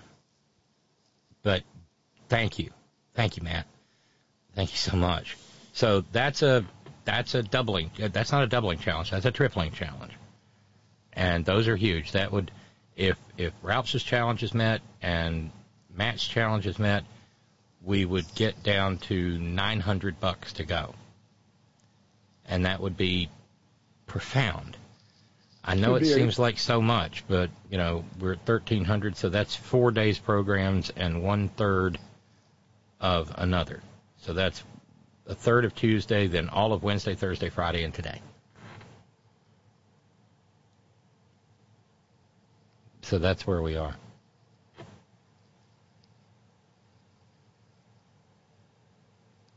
The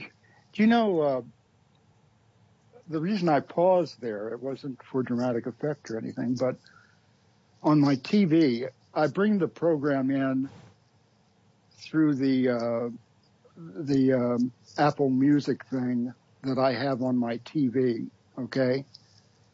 And I click the horn icon and I listen to the show that way because everything that goes out of the TV also goes through the wireless headphones. So, which is why I fire up the TV.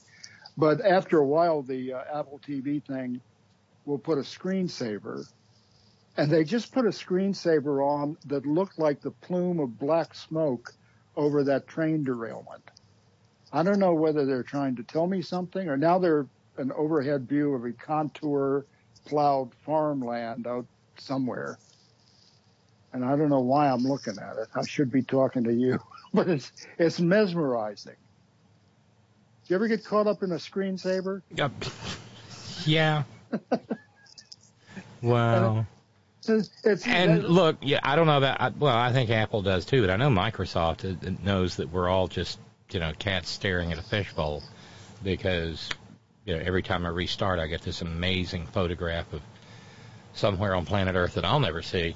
But I sit there and go, damn, where is that? Happens. And now I can't tell whether this is now they've got it's either an overhead view of trees or a pile of freshly plucked bud. And I don't mean the beer. Welcome to Screensaver Talk with Robin and Scott. All right, I should turn it off or avert my eyes.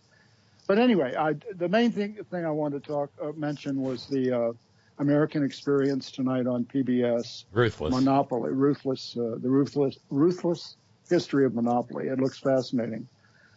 But in real world news, I'm so sad about Jimmy Carter. And I know that what is he, like 98? He's 98. If you say cut down in your prime, I'm going to reach through the internet and strangle you. No, I wasn't going to say that. He's had some health challenges, and age Dude, beat brain cancer, please. Well, I know, but nothing is forever, okay? And really, what is that saying, only the good die young? Well, I think 98 is an awfully good run, and in many ways he is an awfully good man. In terms, you talk about the example of Jesus. If you're going to be a Christian, housing people, actually getting there. I met Rosalind a couple of times. Is she? See, he always struck me as more sweet than Rosalind was. No, she was the epitome of the real version of a lady. It was not artifice. She was that graceful. I met her once at a party, and I met her another time just by happenstance. I was buying. Oh my, I'm so old. I was buying a crate of blank cassettes, and I was such a cassette snob. I was in Turtles, Tapes and Records, in I think probably Lenox Square Mall in Atlanta. Turtles, like the thing with the shell? Yes, Turtles. Huh. Oh, they were big. Back when places where you bought music were big. Well, what did you? But she walked up to me and said, "Mr. Robin, how are you?" And that's a mark. That's a thing. Because she had remembered me from the party where I met her. Ah, okay. And I think it might be because I made such a to-do over her Plains cheese ring. Her what? No, you faded out there. I'm not being cute. Her Plains cheese ring. Oh, we've entered food porn. I think you've mentioned it. I have mentioned that. It is the most delicious little hors d'oeuvre kind of, snack on, self-serve snack on it thing. It's wonderful. Is the way you lay it out? Is there like a cheese ball in the center of it? No. Actually, you use like a fluted bundt pan. I beg your pardon. Oh, you are a culinary illiterate, Scott. That's like a bundt cake pan. Yeah, I know what that is. Yeah, and you kind of oil it, and then in a bowl you mix up like 3 different kinds of cheddar cheese, finely shredded, with some crushed pecans and minced onion and mayonnaise and cayenne pepper. And you work it all together, and then you pat it nicely into the bundt pan, and you put it in the fridge, and you put your plastic wrap on it so that it won't get gross. You want to create an anaerobic environment. No, you don't want a cheese skin on top of it. Right. You put it on the table. Cheese skin. Well, well, we're very close to fucking up Billable Rick's Slate snack out there. But so you put it and you let it firm up, and when you're ready to serve it, you turn it out onto a plate, and it sits there all pretty with that lovely shape. And then you take a jar of strawberry preserves and you dump it in the middle. and you serve it with Triscuits. Or So like, I was going to say, what do you dip into it? Probably you set like a butter knife or whatever there with, and and a spoon, and you put a little bit of cheese, put a little bit of the cheese ring on a Triscuit, and then you put a little dollop of strawberry preserves, and then you're just happy. And when I met her, I was like, how did you come up with that? And she said, I was just messing around the kitchen one day. And no. He's had it, okay? Socks has had it, and he likes it. Oh, yeah. Kitty cats like cheesy stuff because it's the basis for it is milk, and the cats love milk usually. Yes. And so I think, just because I gushed about it, because, God, I just stood there hovering. I mean, you like that, don't you? Yes, I do, ma'am. It's like, well, you remember the Warner Brothers mice that were takeoff on the Honeymooners, and the one girl mouse says, cheese. I simply adore cheese. I love it. That's a line in this house. I'll reach into the fridge and pull out, and Annette will look at me and go, cheese. I simply adore cheese. Somebody I know will not eat cheese because they don't like the idea of solid milk product. Now, who is it that will not touch it? That better not be a member of the Horn Family Community Congregation. No, it's somebody. It can't be. It's somebody from some years ago, and for some reason I just can't remember. Well, why would I want to remember anybody who doesn't appreciate fromage?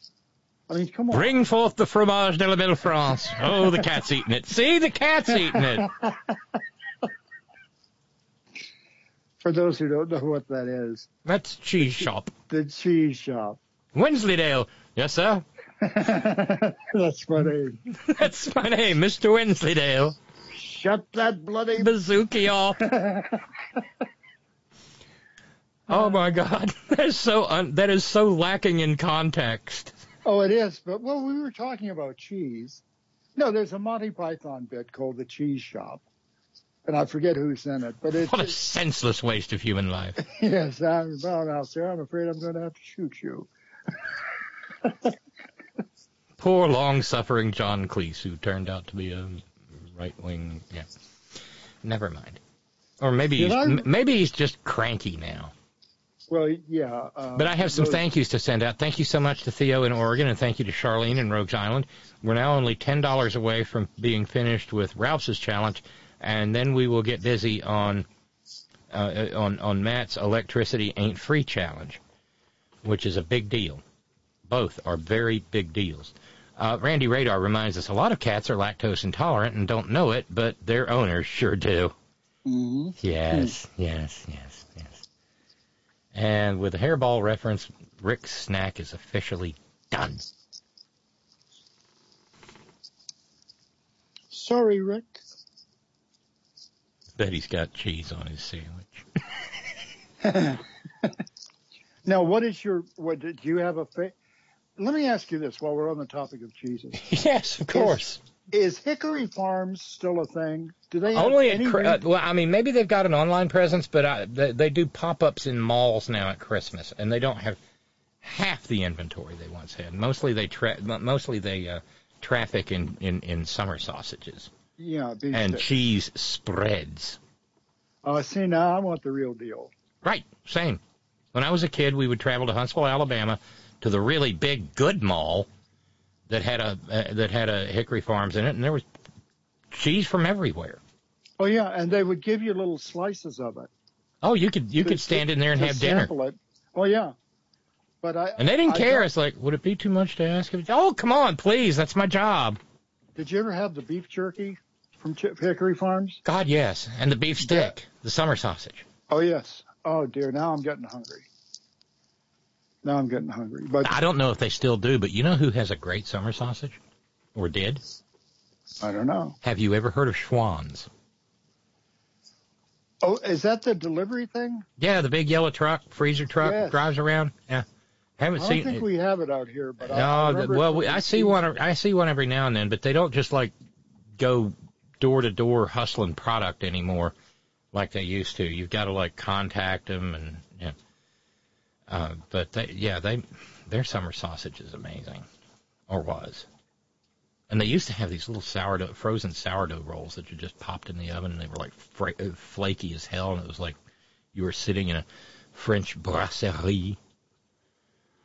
We have actually stepped over that line and gone full on food porn. Didn't mean to. It all started with a cheese ring and Miss Roseland. It sure did. But no, what I was saying was I'm just really. I saw him in Alexandria in '76. He had come to my fair city when he was still campaigning. And there was quite the turnout for it. And I have a picture somewhere from the place I was standing. And it was, you remember the Instamatic camera? Lord, yes. So you don't get much in the way. You can't do a close-up because the lens is not adjustable. But he was up there talking about something. And probably about wanting to be president or something like that. Well, yeah. But I mean, I don't know what his his basic campaign and approach had to do with after Watergate and the pardon and everything, bringing integrity back. Well, that didn't last long. He did his 4 years, and then we got Reagan, and that's when the shit really started hitting the fan. That's what I meant when I mentioned the fact that, from Nixon's skullduggery to Reagan's, it's only 12 years. And from thinking we had taken care of corruption in American government to Reagan is 5? Well, and it's a trap that we can easily, or maybe even some places have fallen into now, because just because Trump is out and Biden is in, and we have control of the Congress, don't start celebrating quite yet. Because you know how the elections are. Every 2, 4, or 6 years, it could change, and it could change for the worse. And you were saying the other day that 24 is going to be... 24 is a freaking nightmare year for Democrats. Oh, Jesus. Especially in the Senate. And I know that there are some people that say, well, yeah, occasionally they've got to be put back in charge because that gives an opportunity to fuck up, which means that they're out of there sooner. Well, they don't want to be out of there anymore.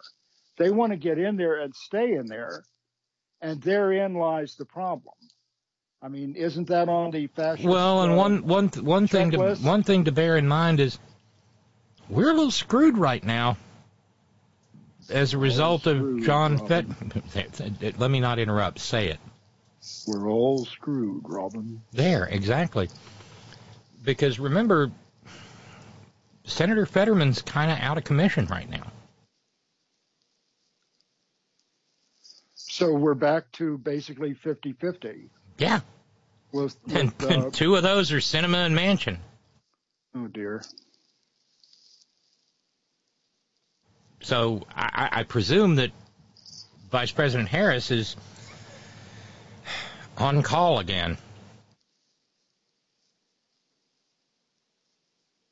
And I hope that we keep the, I liked her. She was a little too conservative for me compared to the other Democrats who ran in 2020 or 20, what year is this now? 2023? When Biden was elected in 2020. But I mean, compared to a Republican, I mean, even the most conservative or harshly moderate Democrat would be better than any Republican you can name. Well, sure. The other day one of the talking points about Vice President Harris is that Biden's ignoring her. She's not a very effective vice president. Well, you know what? When you're on call for this to preside over the Senate of the United States 24/7 or whatever, it's hard to have a publicly visible face. It's hard to go out there and help the president advance his agenda because the president agenda is at hazard in a 50-50 Senate. Yeah. And I don't know that anybody ever thinks about that, but I'm the weirdo who does. Well, like I say, if push came to shove, if she had been the nominee up against Trump, I would have voted for her just because that other way lies madness and lies and lies and lies on top of it. Oh, and a reminder from Matt in San Francisco. We're even more screwed. Matt says, don't forget Bob Casey. He's out due to prostate issues. Oh, Senator Casey? Yeah, Pennsylvania. Oh, man. I mean, it was bad enough with the starters healthy. Now we had the story last week that Teaster and Manchin are kind of, I don't know. And and Tester, you mean? Teaster, his name is pronounced Teaster. Oh, I thought it was Tester. No, Teaster. At least that's what he told me. Well, I'm not going to argue. But so you got that. You got Fetterman out. I mean, Fetterman's. We don't have to worry about Fetterman in 24. Bob Casey, we do have to worry about in 24. And does Dr. Oz has he not had enough? Does he want another? Does he want another bite of the crudité? I wondered that. Ring the bell. That's Cal Bellworth. Thank you. Very generous. Thank you. I'm just I'm throwing beads off the float as it passes by. Oh, that's tomorrow. I mean, it's been going on for a week, but yeah, tomorrow's Mardi Gras. Is it for real? Really and for true. I don't. Maybe because I don't follow the liturgical calendar anymore. I lost track of, because Lent seems to come early some years, and it has something to do with the moon or the 28-day cycle of lunar. I don't know.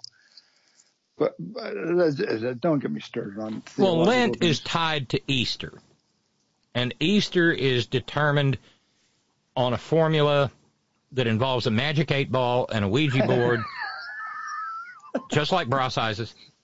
Your lucky dice. Don't forget. Yeah, your lucky dice. Mother McCree's lucky dice. And depending on which flavor of Christian you are, you will slaughter infidels over when you celebrate Easter, because that's one of those things where the mother church, when it split up, is like, no, we can't. Marginal trailer queen language. We need a national divorce. We need a religious divorce. Because they can't. The Orthodox and the Catholics can't decide when to celebrate Christmas and Easter. They can't land on one. Orthodox Christmas is like January 5th or something. Because they're using different calendars. Well, and they also do it when they're doing their Christmas shopping. It's during the after Christmas sale from the other Christmas. And the bargains. I mean, you talk about price to move, boys and girls. Anyway. And all the remotes. Oh, there's a lot going on down here for the big Orthodox Christmas sale.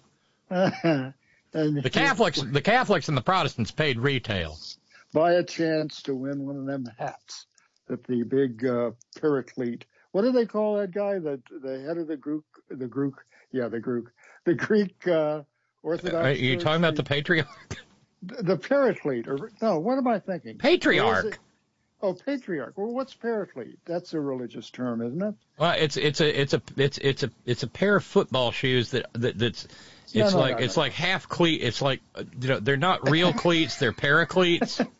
No, a paraclete's a little blue bird. Sometimes they're yellow, or sometimes they're white. Green. Green. They can be green. Or green, yes. And they sit in the cage and they just. We have a paraclete in this house, and it's just shit everywhere. His name is Sonic. And, Sonic. Yeah, like Sonic. No, like Sonic the Hedgehog. Oh. Because my granddaughter named him, and he needs a friend. So, Hedgehog like Ron Jeremy, I mean. No. See, this is what I said earlier. This is what separates the boomers from the Gen Xers. I make a very obvious video game reference, and it's totally it's totally lost on the boomer. Yeah, well, hey, but we give the boomers credit for something. I don't know what, but give us credit for something. We made America safe for. Well, I mean, for slackers. Y'all did make acid very popular. Ooh, don't get me started on acid, man. At least not on the show. No, yeah, there's nothing more useful. Purple and big. And why is it wearing paisley? And it's throbbing. It's throbbing, and it's the walls are breathing. Damn it! Why do you do this to me? I'd be afraid to even lick the Timothy Leary postage stamp. You know, you never come back. Oh God, no! I was trying to stay on a serious subject, and we just free associated our way. Well, that's our job. Randy Radar, by the way, is serving as the Horn Ad Hoc Easter Research Department. Non-Orthodox Easter is the first Sunday after the first full moon after the spring equinox. Now, who comes up with this stuff? Are you kidding me? I'm not kidding you. They have fought wars over this foolishness. But now, how much of this is a carryover from the like pagan traditions? Because you know that they superimpose. Interesting you should mention pagans, because subject line, I mean, this came in contemporaneously. This was not planned. This is how the Horn Family Community Congregation works. It's the mind. Subject, the hive mind of the Horn, yes. Yeah. Subject line, ask a pagan. Hi, Robin and Scott, Theo says. Easter falls on the first Sunday after the first full moon after the spring equinox. Us pentacle wearers, ironically, tend to know this better than the Christian calendar editors. So didn't they sort of superimpose the Christian, because they wanted to take advantage of the holidays? You're making me do religious stuff on a Monday, Scott, and you have no idea how many people that pisses off. Oh God, I'm sorry. Are they gathering stones as we speak? But remember the OG Easter. Jesus getting up and going walking about and no longer able to eat M&Ms because they fall through the holes in his hands Easter. That's right. That all took place during Passover. And there are very specific rules because Judaism is totally rule-oriented on when Passover happens.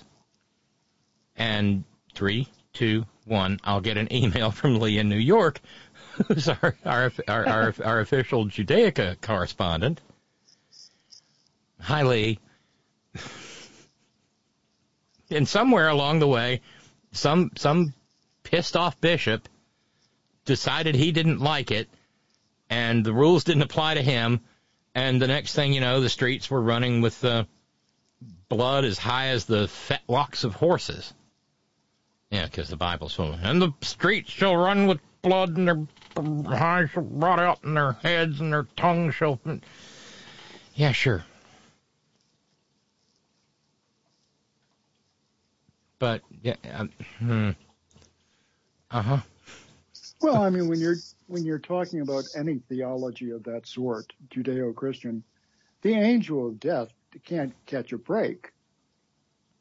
I mean, I always loved it. I love best when Johnny Cash did it. And behold, a pale horse, and hell rode with him, and death was his name. You know, that Revelation stuff. Yes. I don't even want to think about that now. I remember thinking about that one time when we were shooting video at a mountaintop removal site, and there was all this white dust, and it's like, yeah, and behold a pale dump truck, and its name was Death, and hell rode with it. Well, what is that big valley? And don't bring Barbara Stanwyck into it, Scott, because we'll never get away from it. But What is that big valley? What is that big valley where the Super Bowl of biblical proportions is going to take place? Har Megiddo. Who what? Har Megiddo. That's the original. That's the original. Har Megiddo. Har. Yeah. Hardy, har. Har Megiddo. No, Armageddon. Okay, well, but there's a name of the valley. Is the valley called that? Megiddo. Yeah. Oh, okay, all right. Har Megiddo is the hill of Megiddo. Megiddo is just the valley. Yeah. Okay. See, the reason I'm relying on you and the Horn family is my Hal Lindsey Late Great Planet Earth book is propping up one of the legs of the table I understand. in the other room. At least it's finally doing something useful. Yeah, well, there you go. And the princes of Gog and Magog. If you only knew the hours. I do know. My blessed grandmother sitting there, by the time her mind was gone, but she could rip out a Bible verse at a hard look, and she crocheted. She crocheted till the end of her days. Oh. And it somehow brought her peace to have the PTL Club on. Oh, dear, sweet, merciful Jesus. And she and my mother would sit there watching the PTL Club, and I would be watching it because either it was summer or maybe I was home from school sick or something. And if any, there is nothing like Jim and Tammy Faye Baker talking to Hal Lindsey to make you wish you were not sick and could be at school being yelled at for chewing gum. And they're dead serious when they're doing it. Oh, because they know that the poor, the folks out there. Oh, they're selling it. They're selling it. Yeah, selling it big time.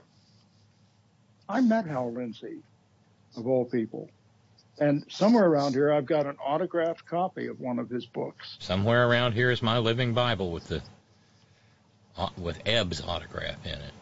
Oh, that's right. Yeah, we talked about that. Please, people will think this is a repeat. Stop it. No, it's not a repeat. By the way, Easter Ostara, Theo says more pagan stuff, and yeah, Scott's right about the Christian holidays being superimposed on pagan days of observances. Our crowd kvetches, we're ecumenical that way, about these cultural pilferages endlessly. It was our holiday. They stole it from us. They veneered some Jesus onto it. It was. Well, I mean, look, Saturnalia, Christmas, Valentine's Day, that was, and basically every saint day is overlaid some sort of pagan holiday somewhere. Because, well, it was a great way for an upstart church to get a hook into the hide of the populace. No, you can still have your holidays. We're just going to name it after this saint, and don't fuck.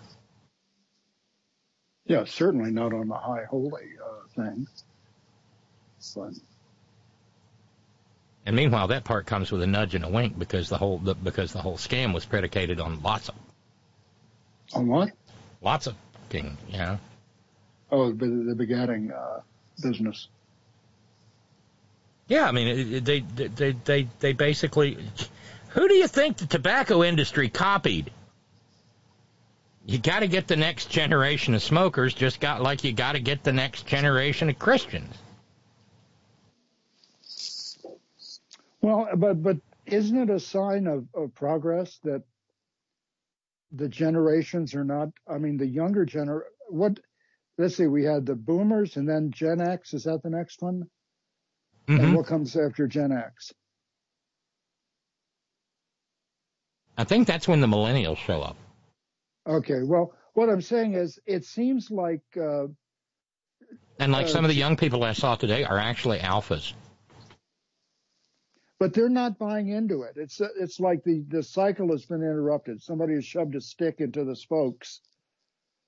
I'm not saying universally. I'm just saying that apparently the younger people today are smart enough to look what that got us, and how much. Well, one division. hopes, but we're back. Okay, now we're back to the Jesus. Jesus, he gets us. Jesus, you got me. Jesus, look at the time. But that's the purpose of these ads. These gospel shops know that their brand is trash, and frankly, they know who trashed them. They did all by themselves. They're trying to relevant it up. No, they're trying to rehabilitate the brand. Yeah, but because after 5 years of Nitwit Nero and these 2 years of barking evangelicals and the rise of Christian fascism, they've got a problem. And the late great Bob Lottie uttered a phrase one evening on this program that has stayed with me, yea, verily, unto this day. And that is, most new Christians practice their Christianity with a rosary in one hand and a dead chicken in the other.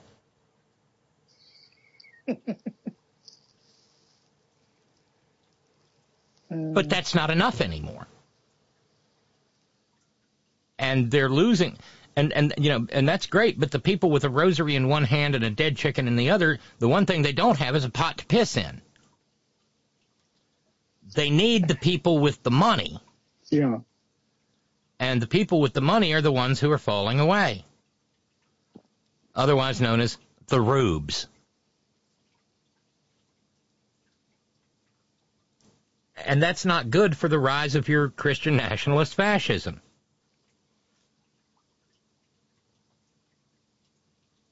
But the game's not anywhere near over. I mean, whenever their power and their influence and their wealth is being challenged in any way, or even argued with, even spoken against, they dig in and they hang on and they fight more fiercely. Right. Soon, that's why all this is just it's a facade. It's lipstick on a pig. And thank you so much, Cynthia, out in the Bay Area. Thank you, Cynthia. Jesus, Robin. Thank you. Time. What's in this coffee? Thank you, Cynthia, in the Bay Area. That's a huge help, tremendous help. That finishes Ralph's challenge and gets us $15 into Matt's Electricity Ain't Free tripling challenge. So what that means is that we've got $85 to go on Matt's challenge, and we've got a little over a half hour to get there. And the sum total of all of that would be to bring us down from 1,400 to 1,000. No, 900. Sorry, because we got down to So thank you, and that's big. That's really, really big. $85 to go, and then we'll go from there. I'll take that. I'll send it to the I'll send it personally to the CEO of Appalachian Electric Power. Note, you get it. Jesus didn't get this. Shifting gears just a little tiny bit, because we kind of talked about him before. By him, I mean Trump. One of the shows that I was watching late last week, or maybe the middle of listening to, because I can no longer watch my MSNBC or my CNN.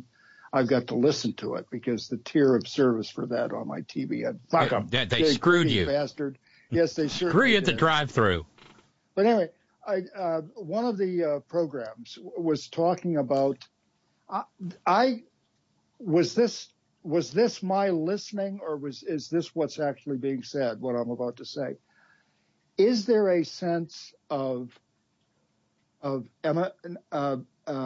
imminence in terms of the legal wheels finally beginning to kick into gear with Trump in these various venues? We keep saying that. And the various and sundry pundits keep saying that.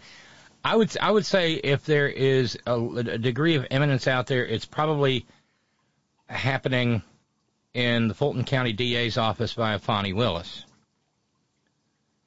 Letitia James in New York is not far behind. Well, that's a good thing, though, right? That they're finally getting it into gear. I don't think. Well, they've been in gear. That's the thing. This is so complex and so convoluted that it's hard to it's hard to wrap your head around. But the sheer number of documents that have to be gone over, the number of witnesses who have to be called, then the number of witnesses who have to be compelled. The American legal system is not designed for rapid justice because the framers of the Constitution had this notion that rapid justice often wound up being injustice. The court has to have time to percolate. Didn't they bring in a lot of lawyers from in the Justice Department from other venues? Well, sure, and Jack Smith is out there working hammer and tongs, and he's up against a ticking clock. Okay, here we go. All right. An anonymous friend of the program has finished off Matt's electricity ain't free challenge. So we've actually knocked off like last Tuesday and part of Wednesday, and we've got Thursday, Friday, and today. And so we are somewhere in the neighborhood of $900 now. If we could raise that, we'll knock out the damn power bill. And I hate talking about it. But no, in answer to your question, Jack Smith is working, Tish James is working, Fonnie Willis is working, and he's got other idiotic lawsuits that he involved himself in. And at some point in time, he's already been hammered for $1 million in Florida, and he's had to post a bond for it, which I'm sure pissed him off to no end. But the real serious stuff, ultimately, and this is really a rubber meets the road kind of moment. The real serious stuff is Merrick Garland has no say-so over what happens in the New York Attorney General's office, and he has no say-so over what happens in the Fulton County District Attorney's office. But all three of those groups, the USAG, Fulton County, and the state of New York, all have the same fundamental horns of a dilemma.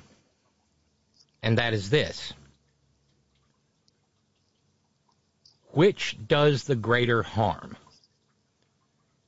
Indicting a former president or not indicting a former president?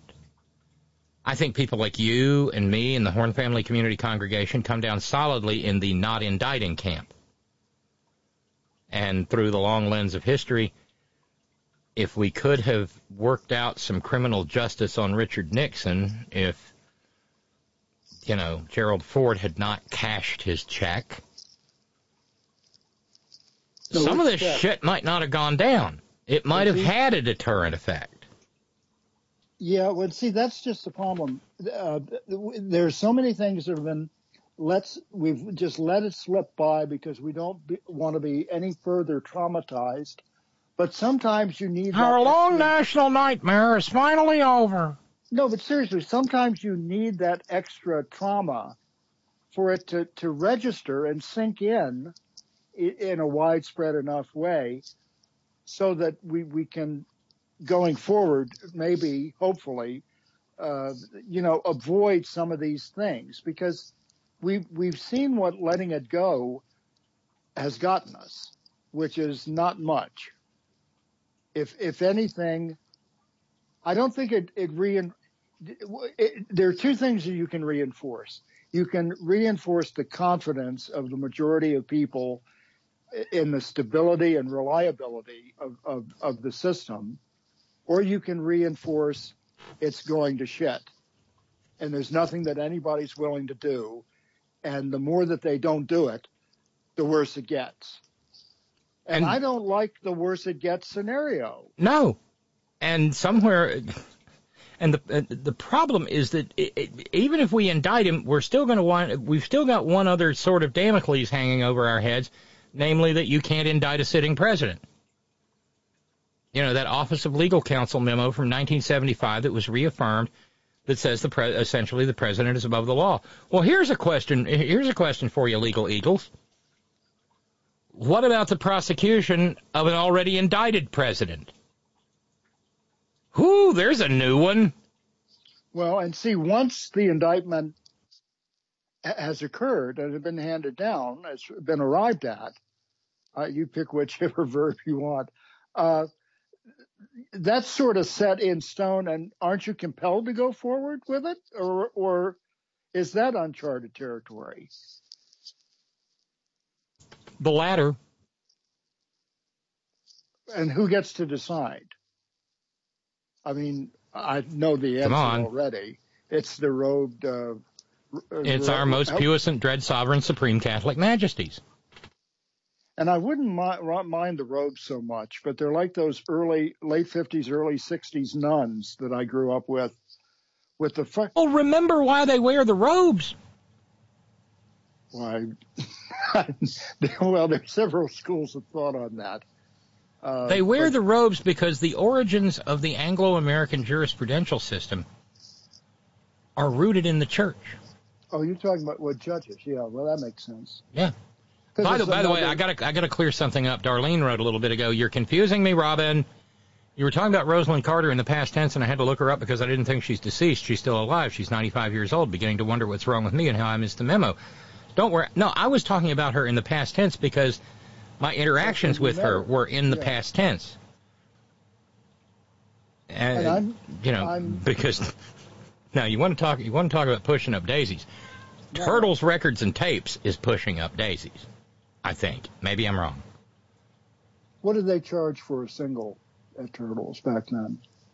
A 45. They still had 45s. Right? I don't know if 45s even existed. I mean, this is like 1986. This is the digital age. This is 86. Yeah, they were gone by then. I think so. Oh my.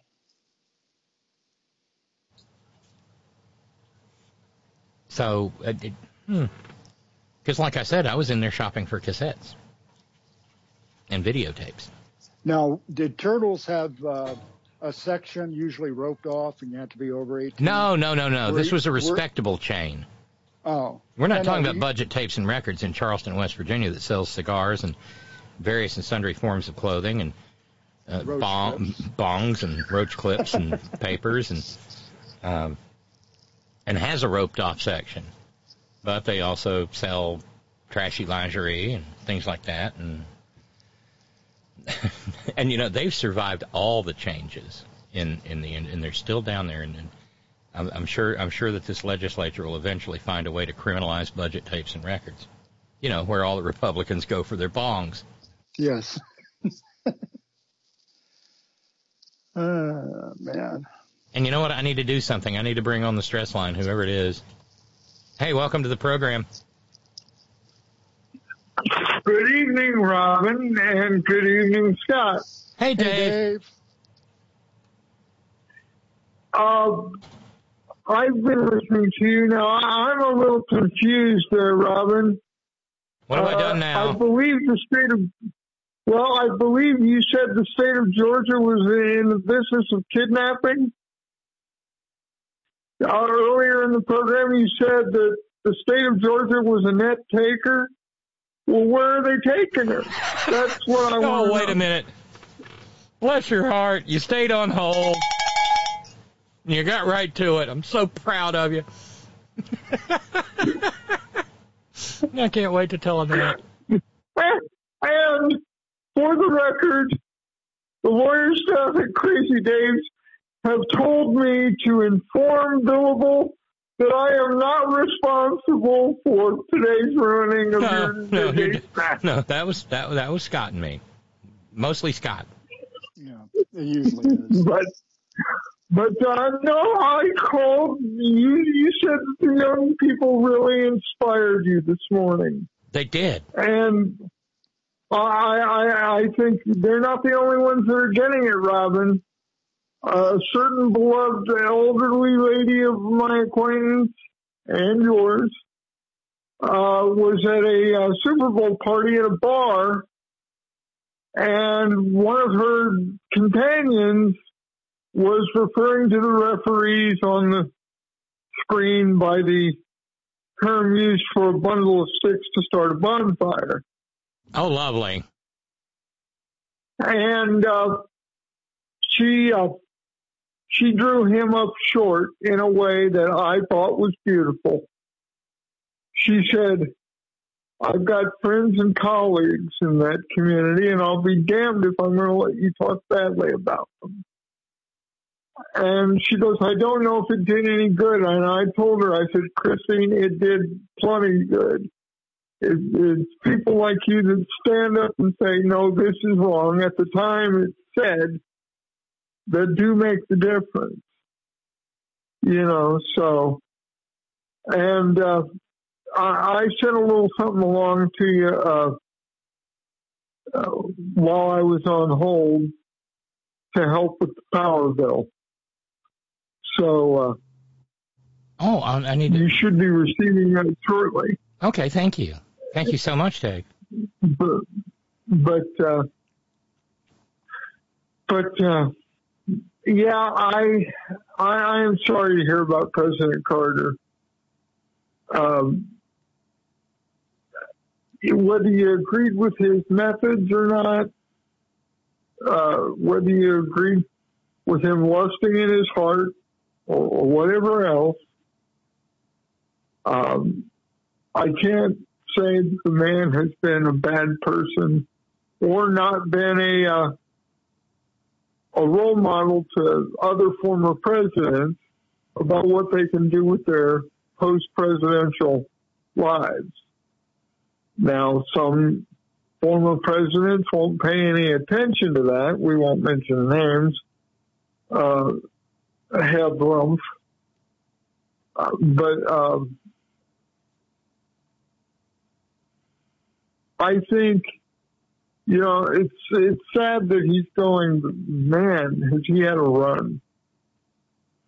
I mean, if there's a man who ever deserved, and I believe he has received the Peace Prize, it would be... Yes, he did. Jimmy Carter. He got it for bringing Begin and Sadat together. And he's continued that work through the Carter Center, through election monitoring, which, by the way, I would love to see the Carter Center monitor the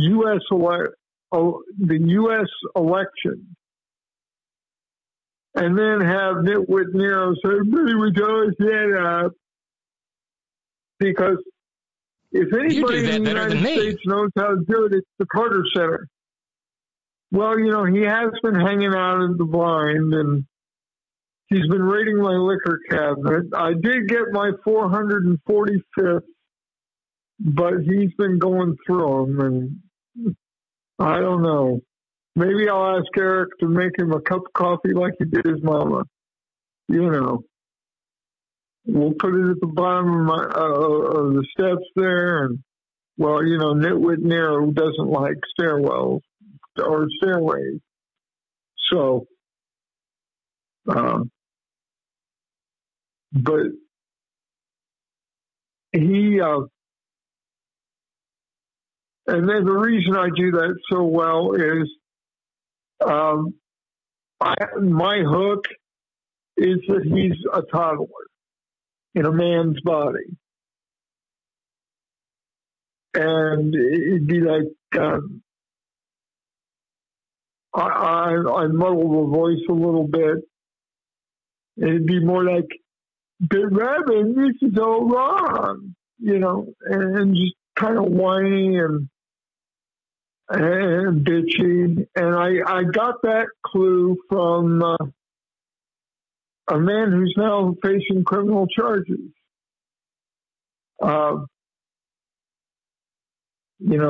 This is what happens when you don't make absolutely fucking sure that the gun you're using on a set is safe. Okay. Alec Baldwin once said that he always approached him as a guy who was just pissed off at the world. And that's how that was his hook into it. Your hook is... Dave, I think that, do you remember the cartoon character? Do you remember the animated cartoon character, Baby Huey? Oh, absolutely. You mean the duck whose mama ended up spoiling and rotten? Yeah. Well, I think there is an element of a dollop of Baby Huey in Trump. I've always thought that. Sort of. Well, they did have the baby Trump flying over various protests. I thought the Air Force shot that down. And he got so pissed off at that. Never mind. Remember the helium-filled balloon? Yeah. The baby Trump? Evidently, that made Nitwit Nero furious. He was very disrespectful. I'll defer to his expertise on being disrespectful. I can't challenge him on his skills of being a disrespectful piece of shit. But we need to start calling these Nazis out for who they are. And as for indicting, hell, not only should you indict, you should move forward to the prosecution. Because the indictment is simply advising a prosecutor that, yeah, you have the grounds to go forward. That's all it is. Well, and I don't know why Georgia... It's actually an evidentiary finding of a certain level of proof. That it is more than likely than not that a crime was committed, and it's more than likely than not that the person being discussed is the person who committed the crime.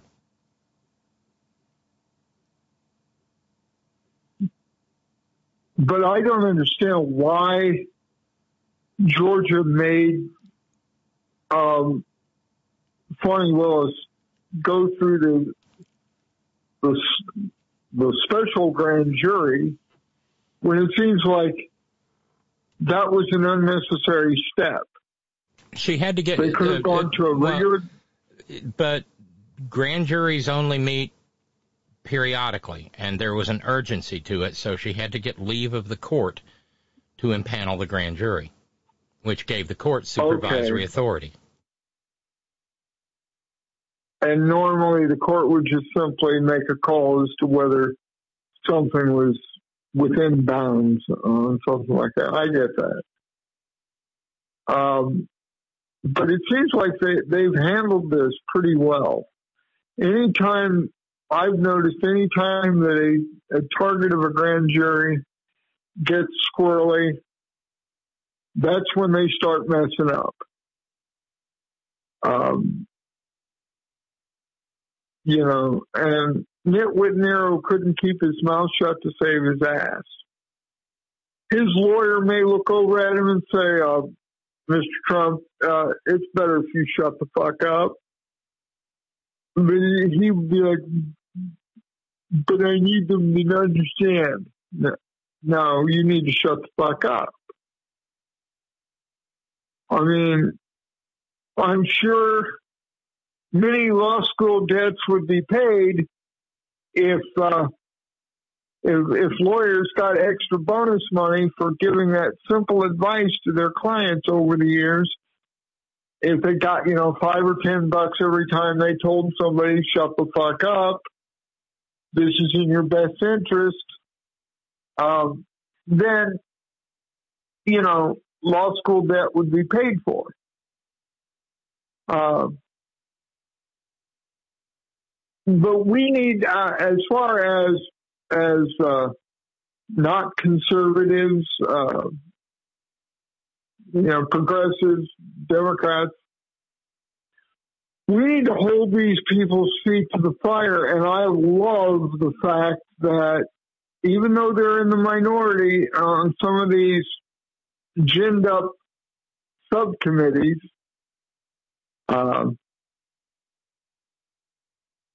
they're making their point by, let's say, bringing Jim Shorts Jordan up short or any other number of maggots. I think the idea of bringing the former members of the Ohio State wrestling team to sit front and center during the public portions of the hearings would be brilliant. But those young men have been through enough. If they want to, they should. If not, people should leave them alone.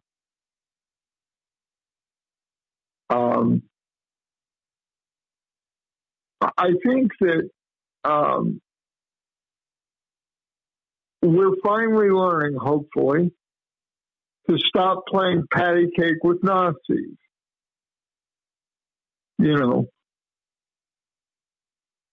Stop changing their diapers and start charging them. I got to tell you a story. I told you that the kids inspired me earlier today.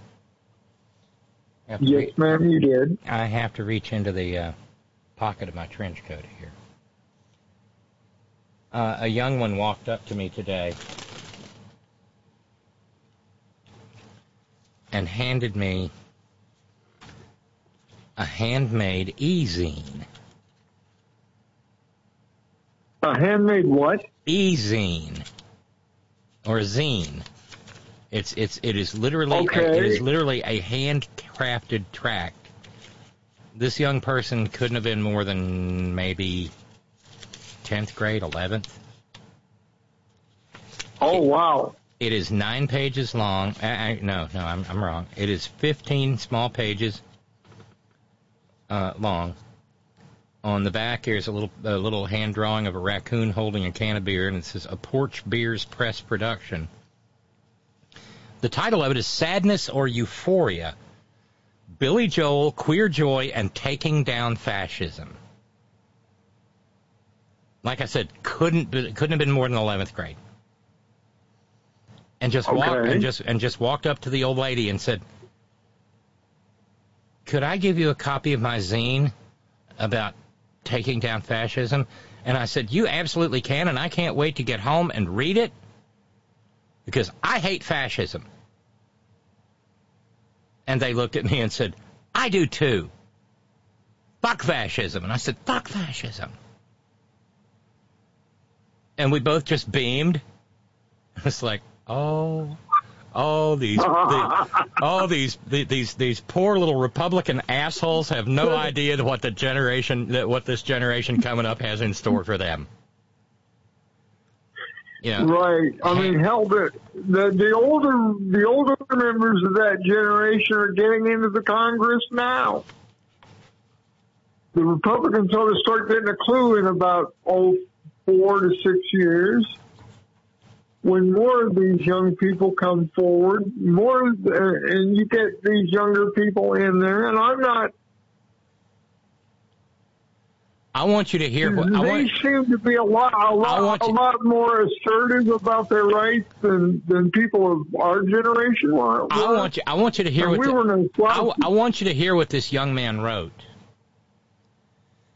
Okay. Oh, this is beautiful. This is beautiful. And I'm going to mention something because something that I wrote got some rather public notice a little bit ago when one of the bills came out, and I put at the bottom, the motto of this state is Montani Semper Liberi. Maybe they added an asterisk.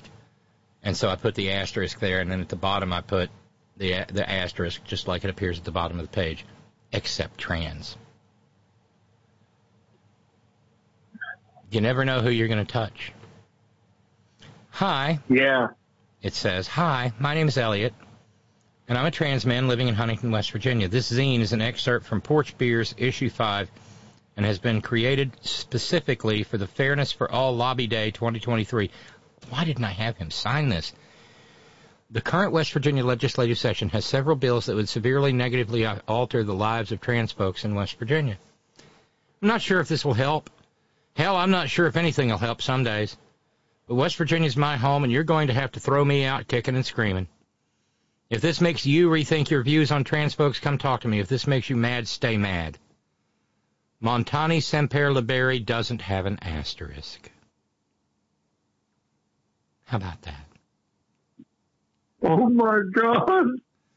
As the Department of Homeland Security handed down a statement saying my loved ones and I were the targets of domestic terrorism after some goobers in North Carolina cut power to 40,000 to prevent a drag show, a Billy Joel ran through my head. Oh, my God, this is an 11th grade guy that knows Billy Joel lyrics. Help me.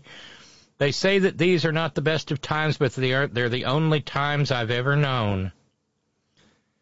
I wish I'd never lamented in the past that Gen Z had it easy because they'd never known the hard times queer millennials had, as now they're getting them in spades.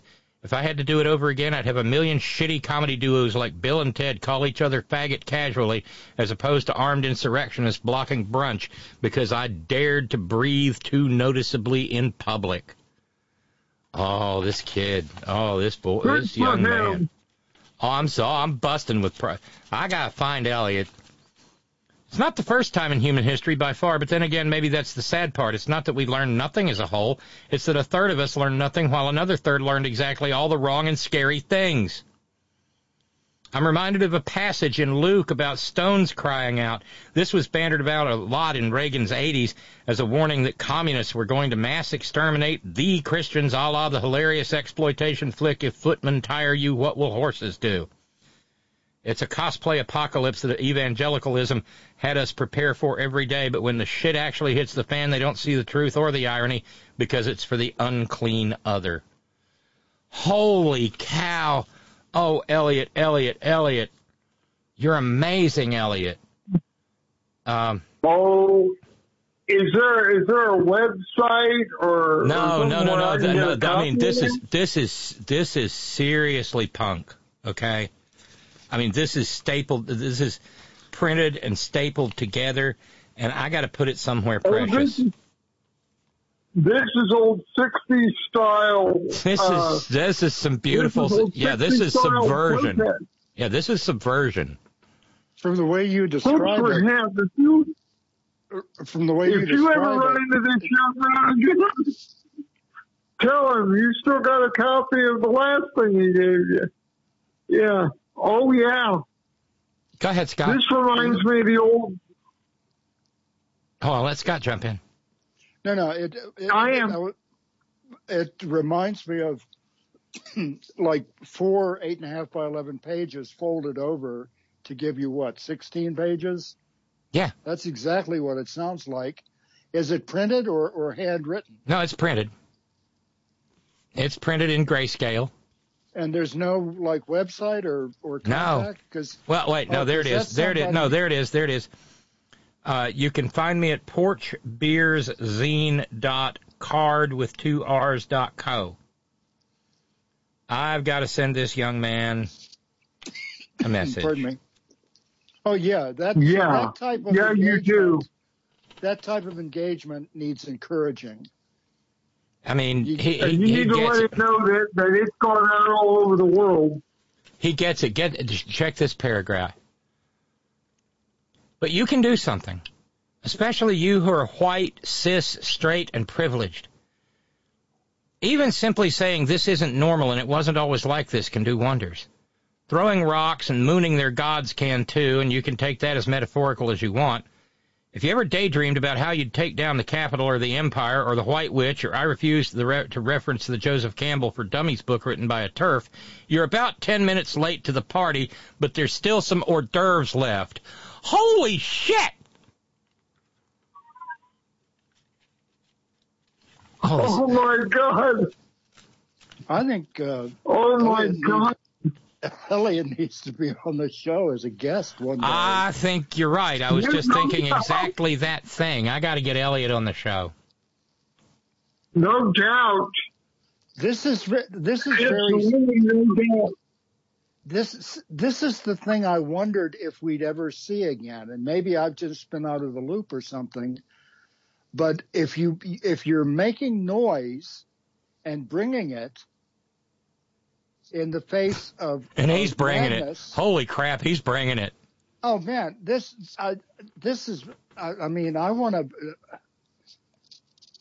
It's like going back 50 years to the way it was in the 60s. And I know I'm stuck there, according to some, but this is the thing I've been hoping that would happen in the face of this madness, this ongoing madness, that finally people of that generation would recognize it and say, enough, fuck this shit, you know?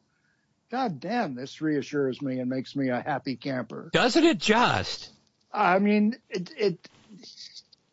because that's the type of energy that needs to be widespread.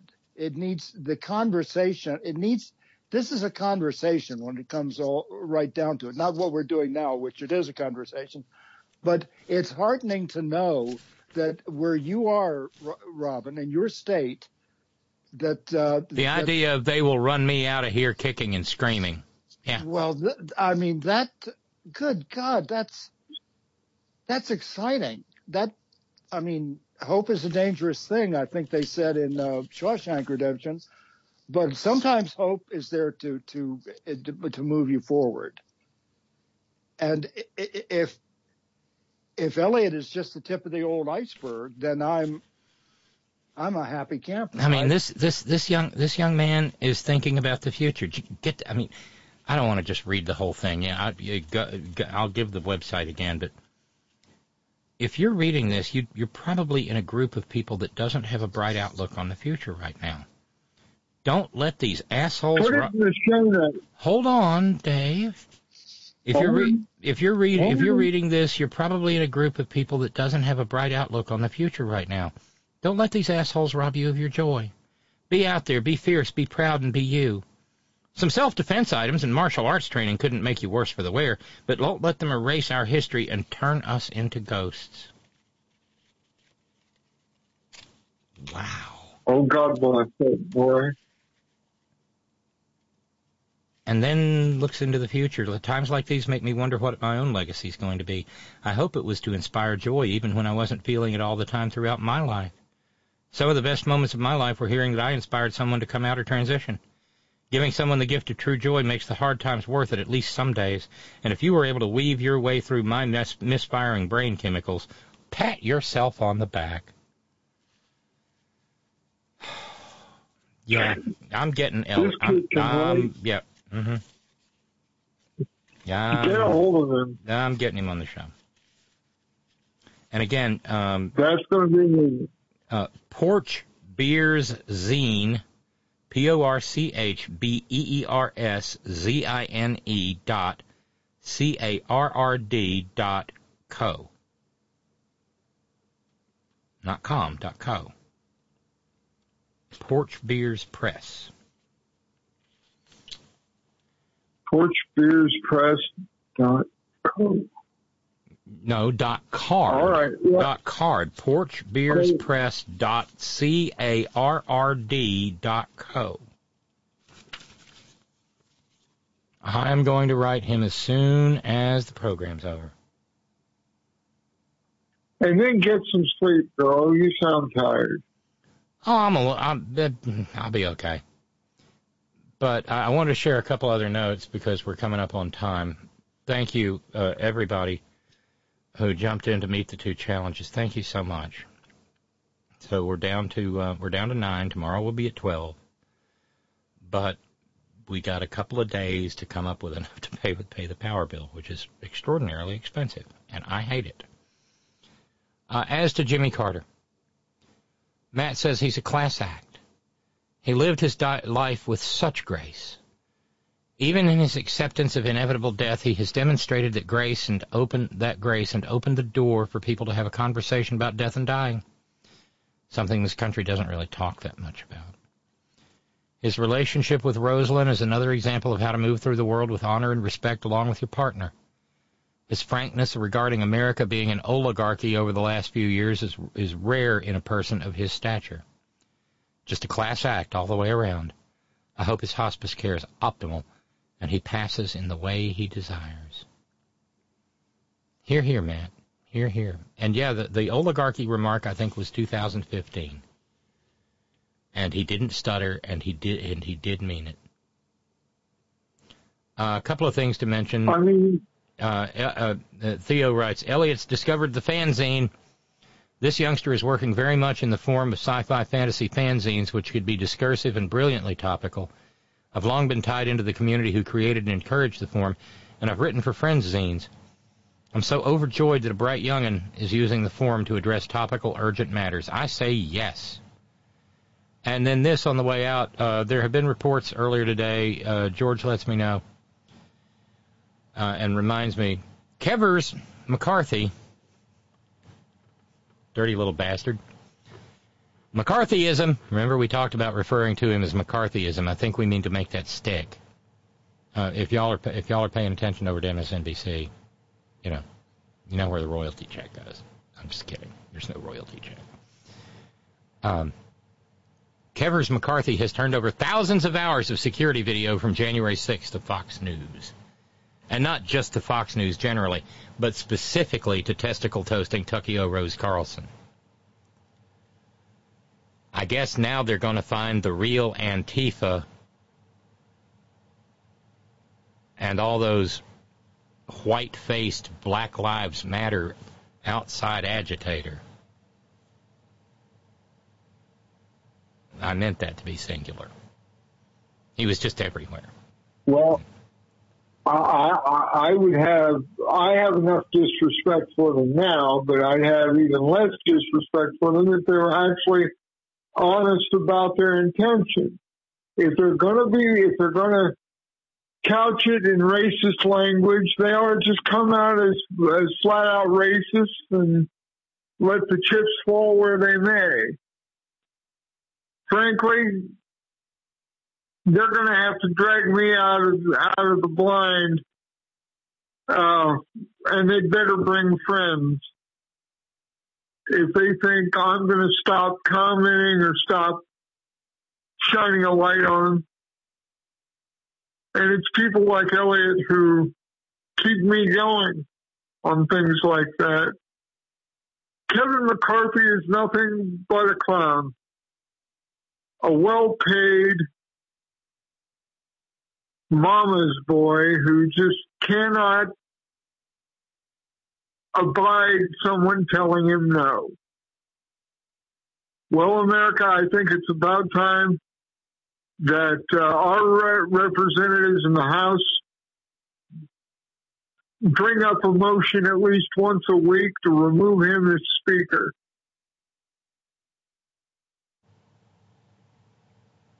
Why not at this point? Yeah. Huh? Why not at this point? Well, I'm saying we do it at least once a week. I mean, he's using the power of the office for nothing but base political bullshit. And if it only takes one member, I'm going to call Andre Carson's office and ask him to do it. Why the hell not? I mean, really, I said that. Why not?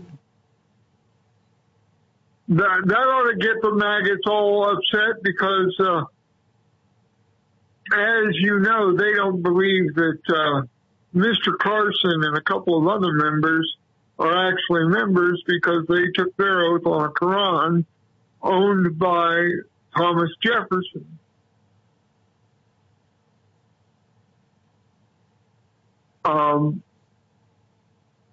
I am so proud of him because he was the first Democratic politician to call Nitwit Nero out on his anti-Islamic bullshit.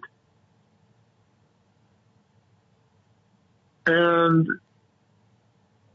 that wasn't merely because he thought it was wrong. He was under attack. He's been a practicing Muslim for years. And he is one of the most decent human beings I've ever met.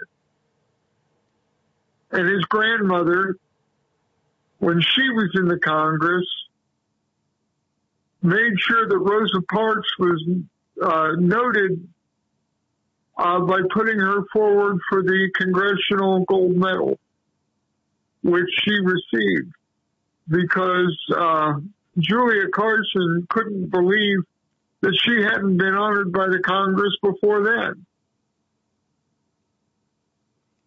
So he comes from a very deep political family, and he'll be in Congress as long as he wants to be. He's one of those Congress people. But they should be calling out at least once a week for Kevin McCarthy's removal. And I believe the rules would still stay in place for the following speaker. So every time those bastards fuck up, Democrats, and if we can get a couple of disaffected Republicans, fine. But they want to play the chaos game? Let's play. We have more than enough talent on our side to do it. Hell, it's not going to be anything but them doing what they want to do, so let's put a limit on it. I think there's an argument. I think there's an argument to be made in favor of that, but right now I'm guessing that the way they want to play this is to be the normal grown-up party. We can disagree with it if we want to, but so far they're doing a pretty good job of sticking together and everybody voting as one and nobody crossing over, making them do everything by themselves and being stupid by themselves. I wish a certain member of the Democratic contingent in the West Virginia House of Delegates had been able to figure that out, but, well, wish in one hand, right? It's a good thing, though, that, our side is unified in putting forth a rational, reality-based alternative. Yes. Because the more you do that, the more ridiculous it makes the other side look. And they don't need our help at looking ridiculous, but it's good to remind them. No, they pretty much got that nailed down, but... Oh, God, yeah. But the thing is, but they... the more normal the person setting on a dryer. The more ordinary the person you stand next to the clown, the more clownish the clown looks. Yeah. And it's sort of like, to sort of misquote or creatively quote Clarence the Angel from It's a Wonderful Life to George Bailey, every time a bell rings, a Republican looks the fool, So every time a Republican looks like a fool, a Democrat is created. I would like that. Well, listen, y'all, I gotta go. We are past time, but it's been a delightful conversation all the way around. We had lots of more ends to get through to get us started on the day. And I'm inspired. Well, this evening has been inspiring, Robin. And as a certain faux Southern lady once said, tomorrow is another day. Well, she was really a British actress. I know that. Yes. Fiddle-dee-dee. And then and that's the thing. Later on, she would also say, I've always depended upon the kindness of strangers. Streetcar. Yeah, that didn't work so well when I was a kid. They kept telling us to stay away from them. Yeah, well, yeah. All right. I'll talk to you guys later. Y'all be good. Scott. Bye. Good night, Dave. Good night, Robin. Good night, Horn people. Take care. Bye. And so that's Moran Monday, and I told you there were going to be a lot of Morans. Thanks so much for joining in the program if you are listening live. Thanks to everybody who is helping us try to stay on the air. Thank you, thank you, thank you, thank you.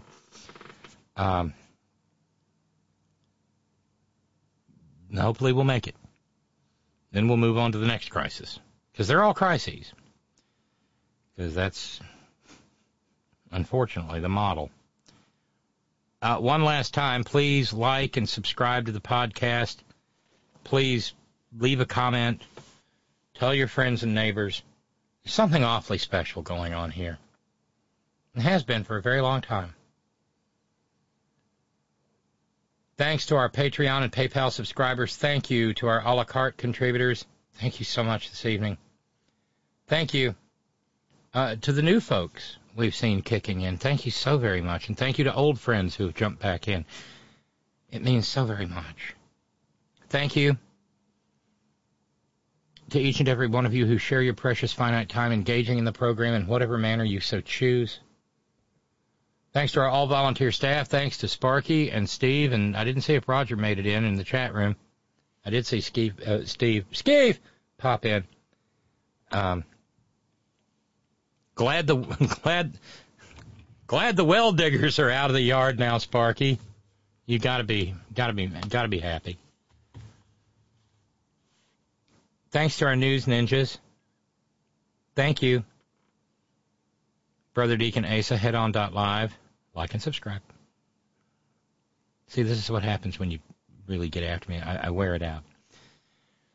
Thank you, John Fox in Australia. Thank you, Ben Birch, WhiteRoseSociety.org. Thanks to the hardest working, bravest people I know, the folks at Coal River Mountain Watch, CRMW.net, 20-plus years. I'm not going to put it that way, Asa. 20-plus years at the forefront of the struggle for human rights and environmental justice in Appalachia. And a proud union shop. Please stay safe. Get your booster. Get your flu shot. We're not out of flu season yet. And there's a nasty-ass storm that's going to, roar all the way across the country. It's already happening out west. Stay safe. Wipe down your surfaces. Help stop the spread of RSV, especially for our little ones. Wear your masks. Maggot's going to maggot. Wash your hands. Don't touch your face. Use your hand sanitizer everywhere you go, pocket or purse. Maintain your social distance 15 to 20 feet, like Paul from Parts Unknown says. And you know, if a bleach blonde refugee from Planet Fitness comes toward you down the street saying, "We need a national divorce," ignore that toxic woman like the plague. Because she is. And always, always, always, Gina, it's all for you. Later.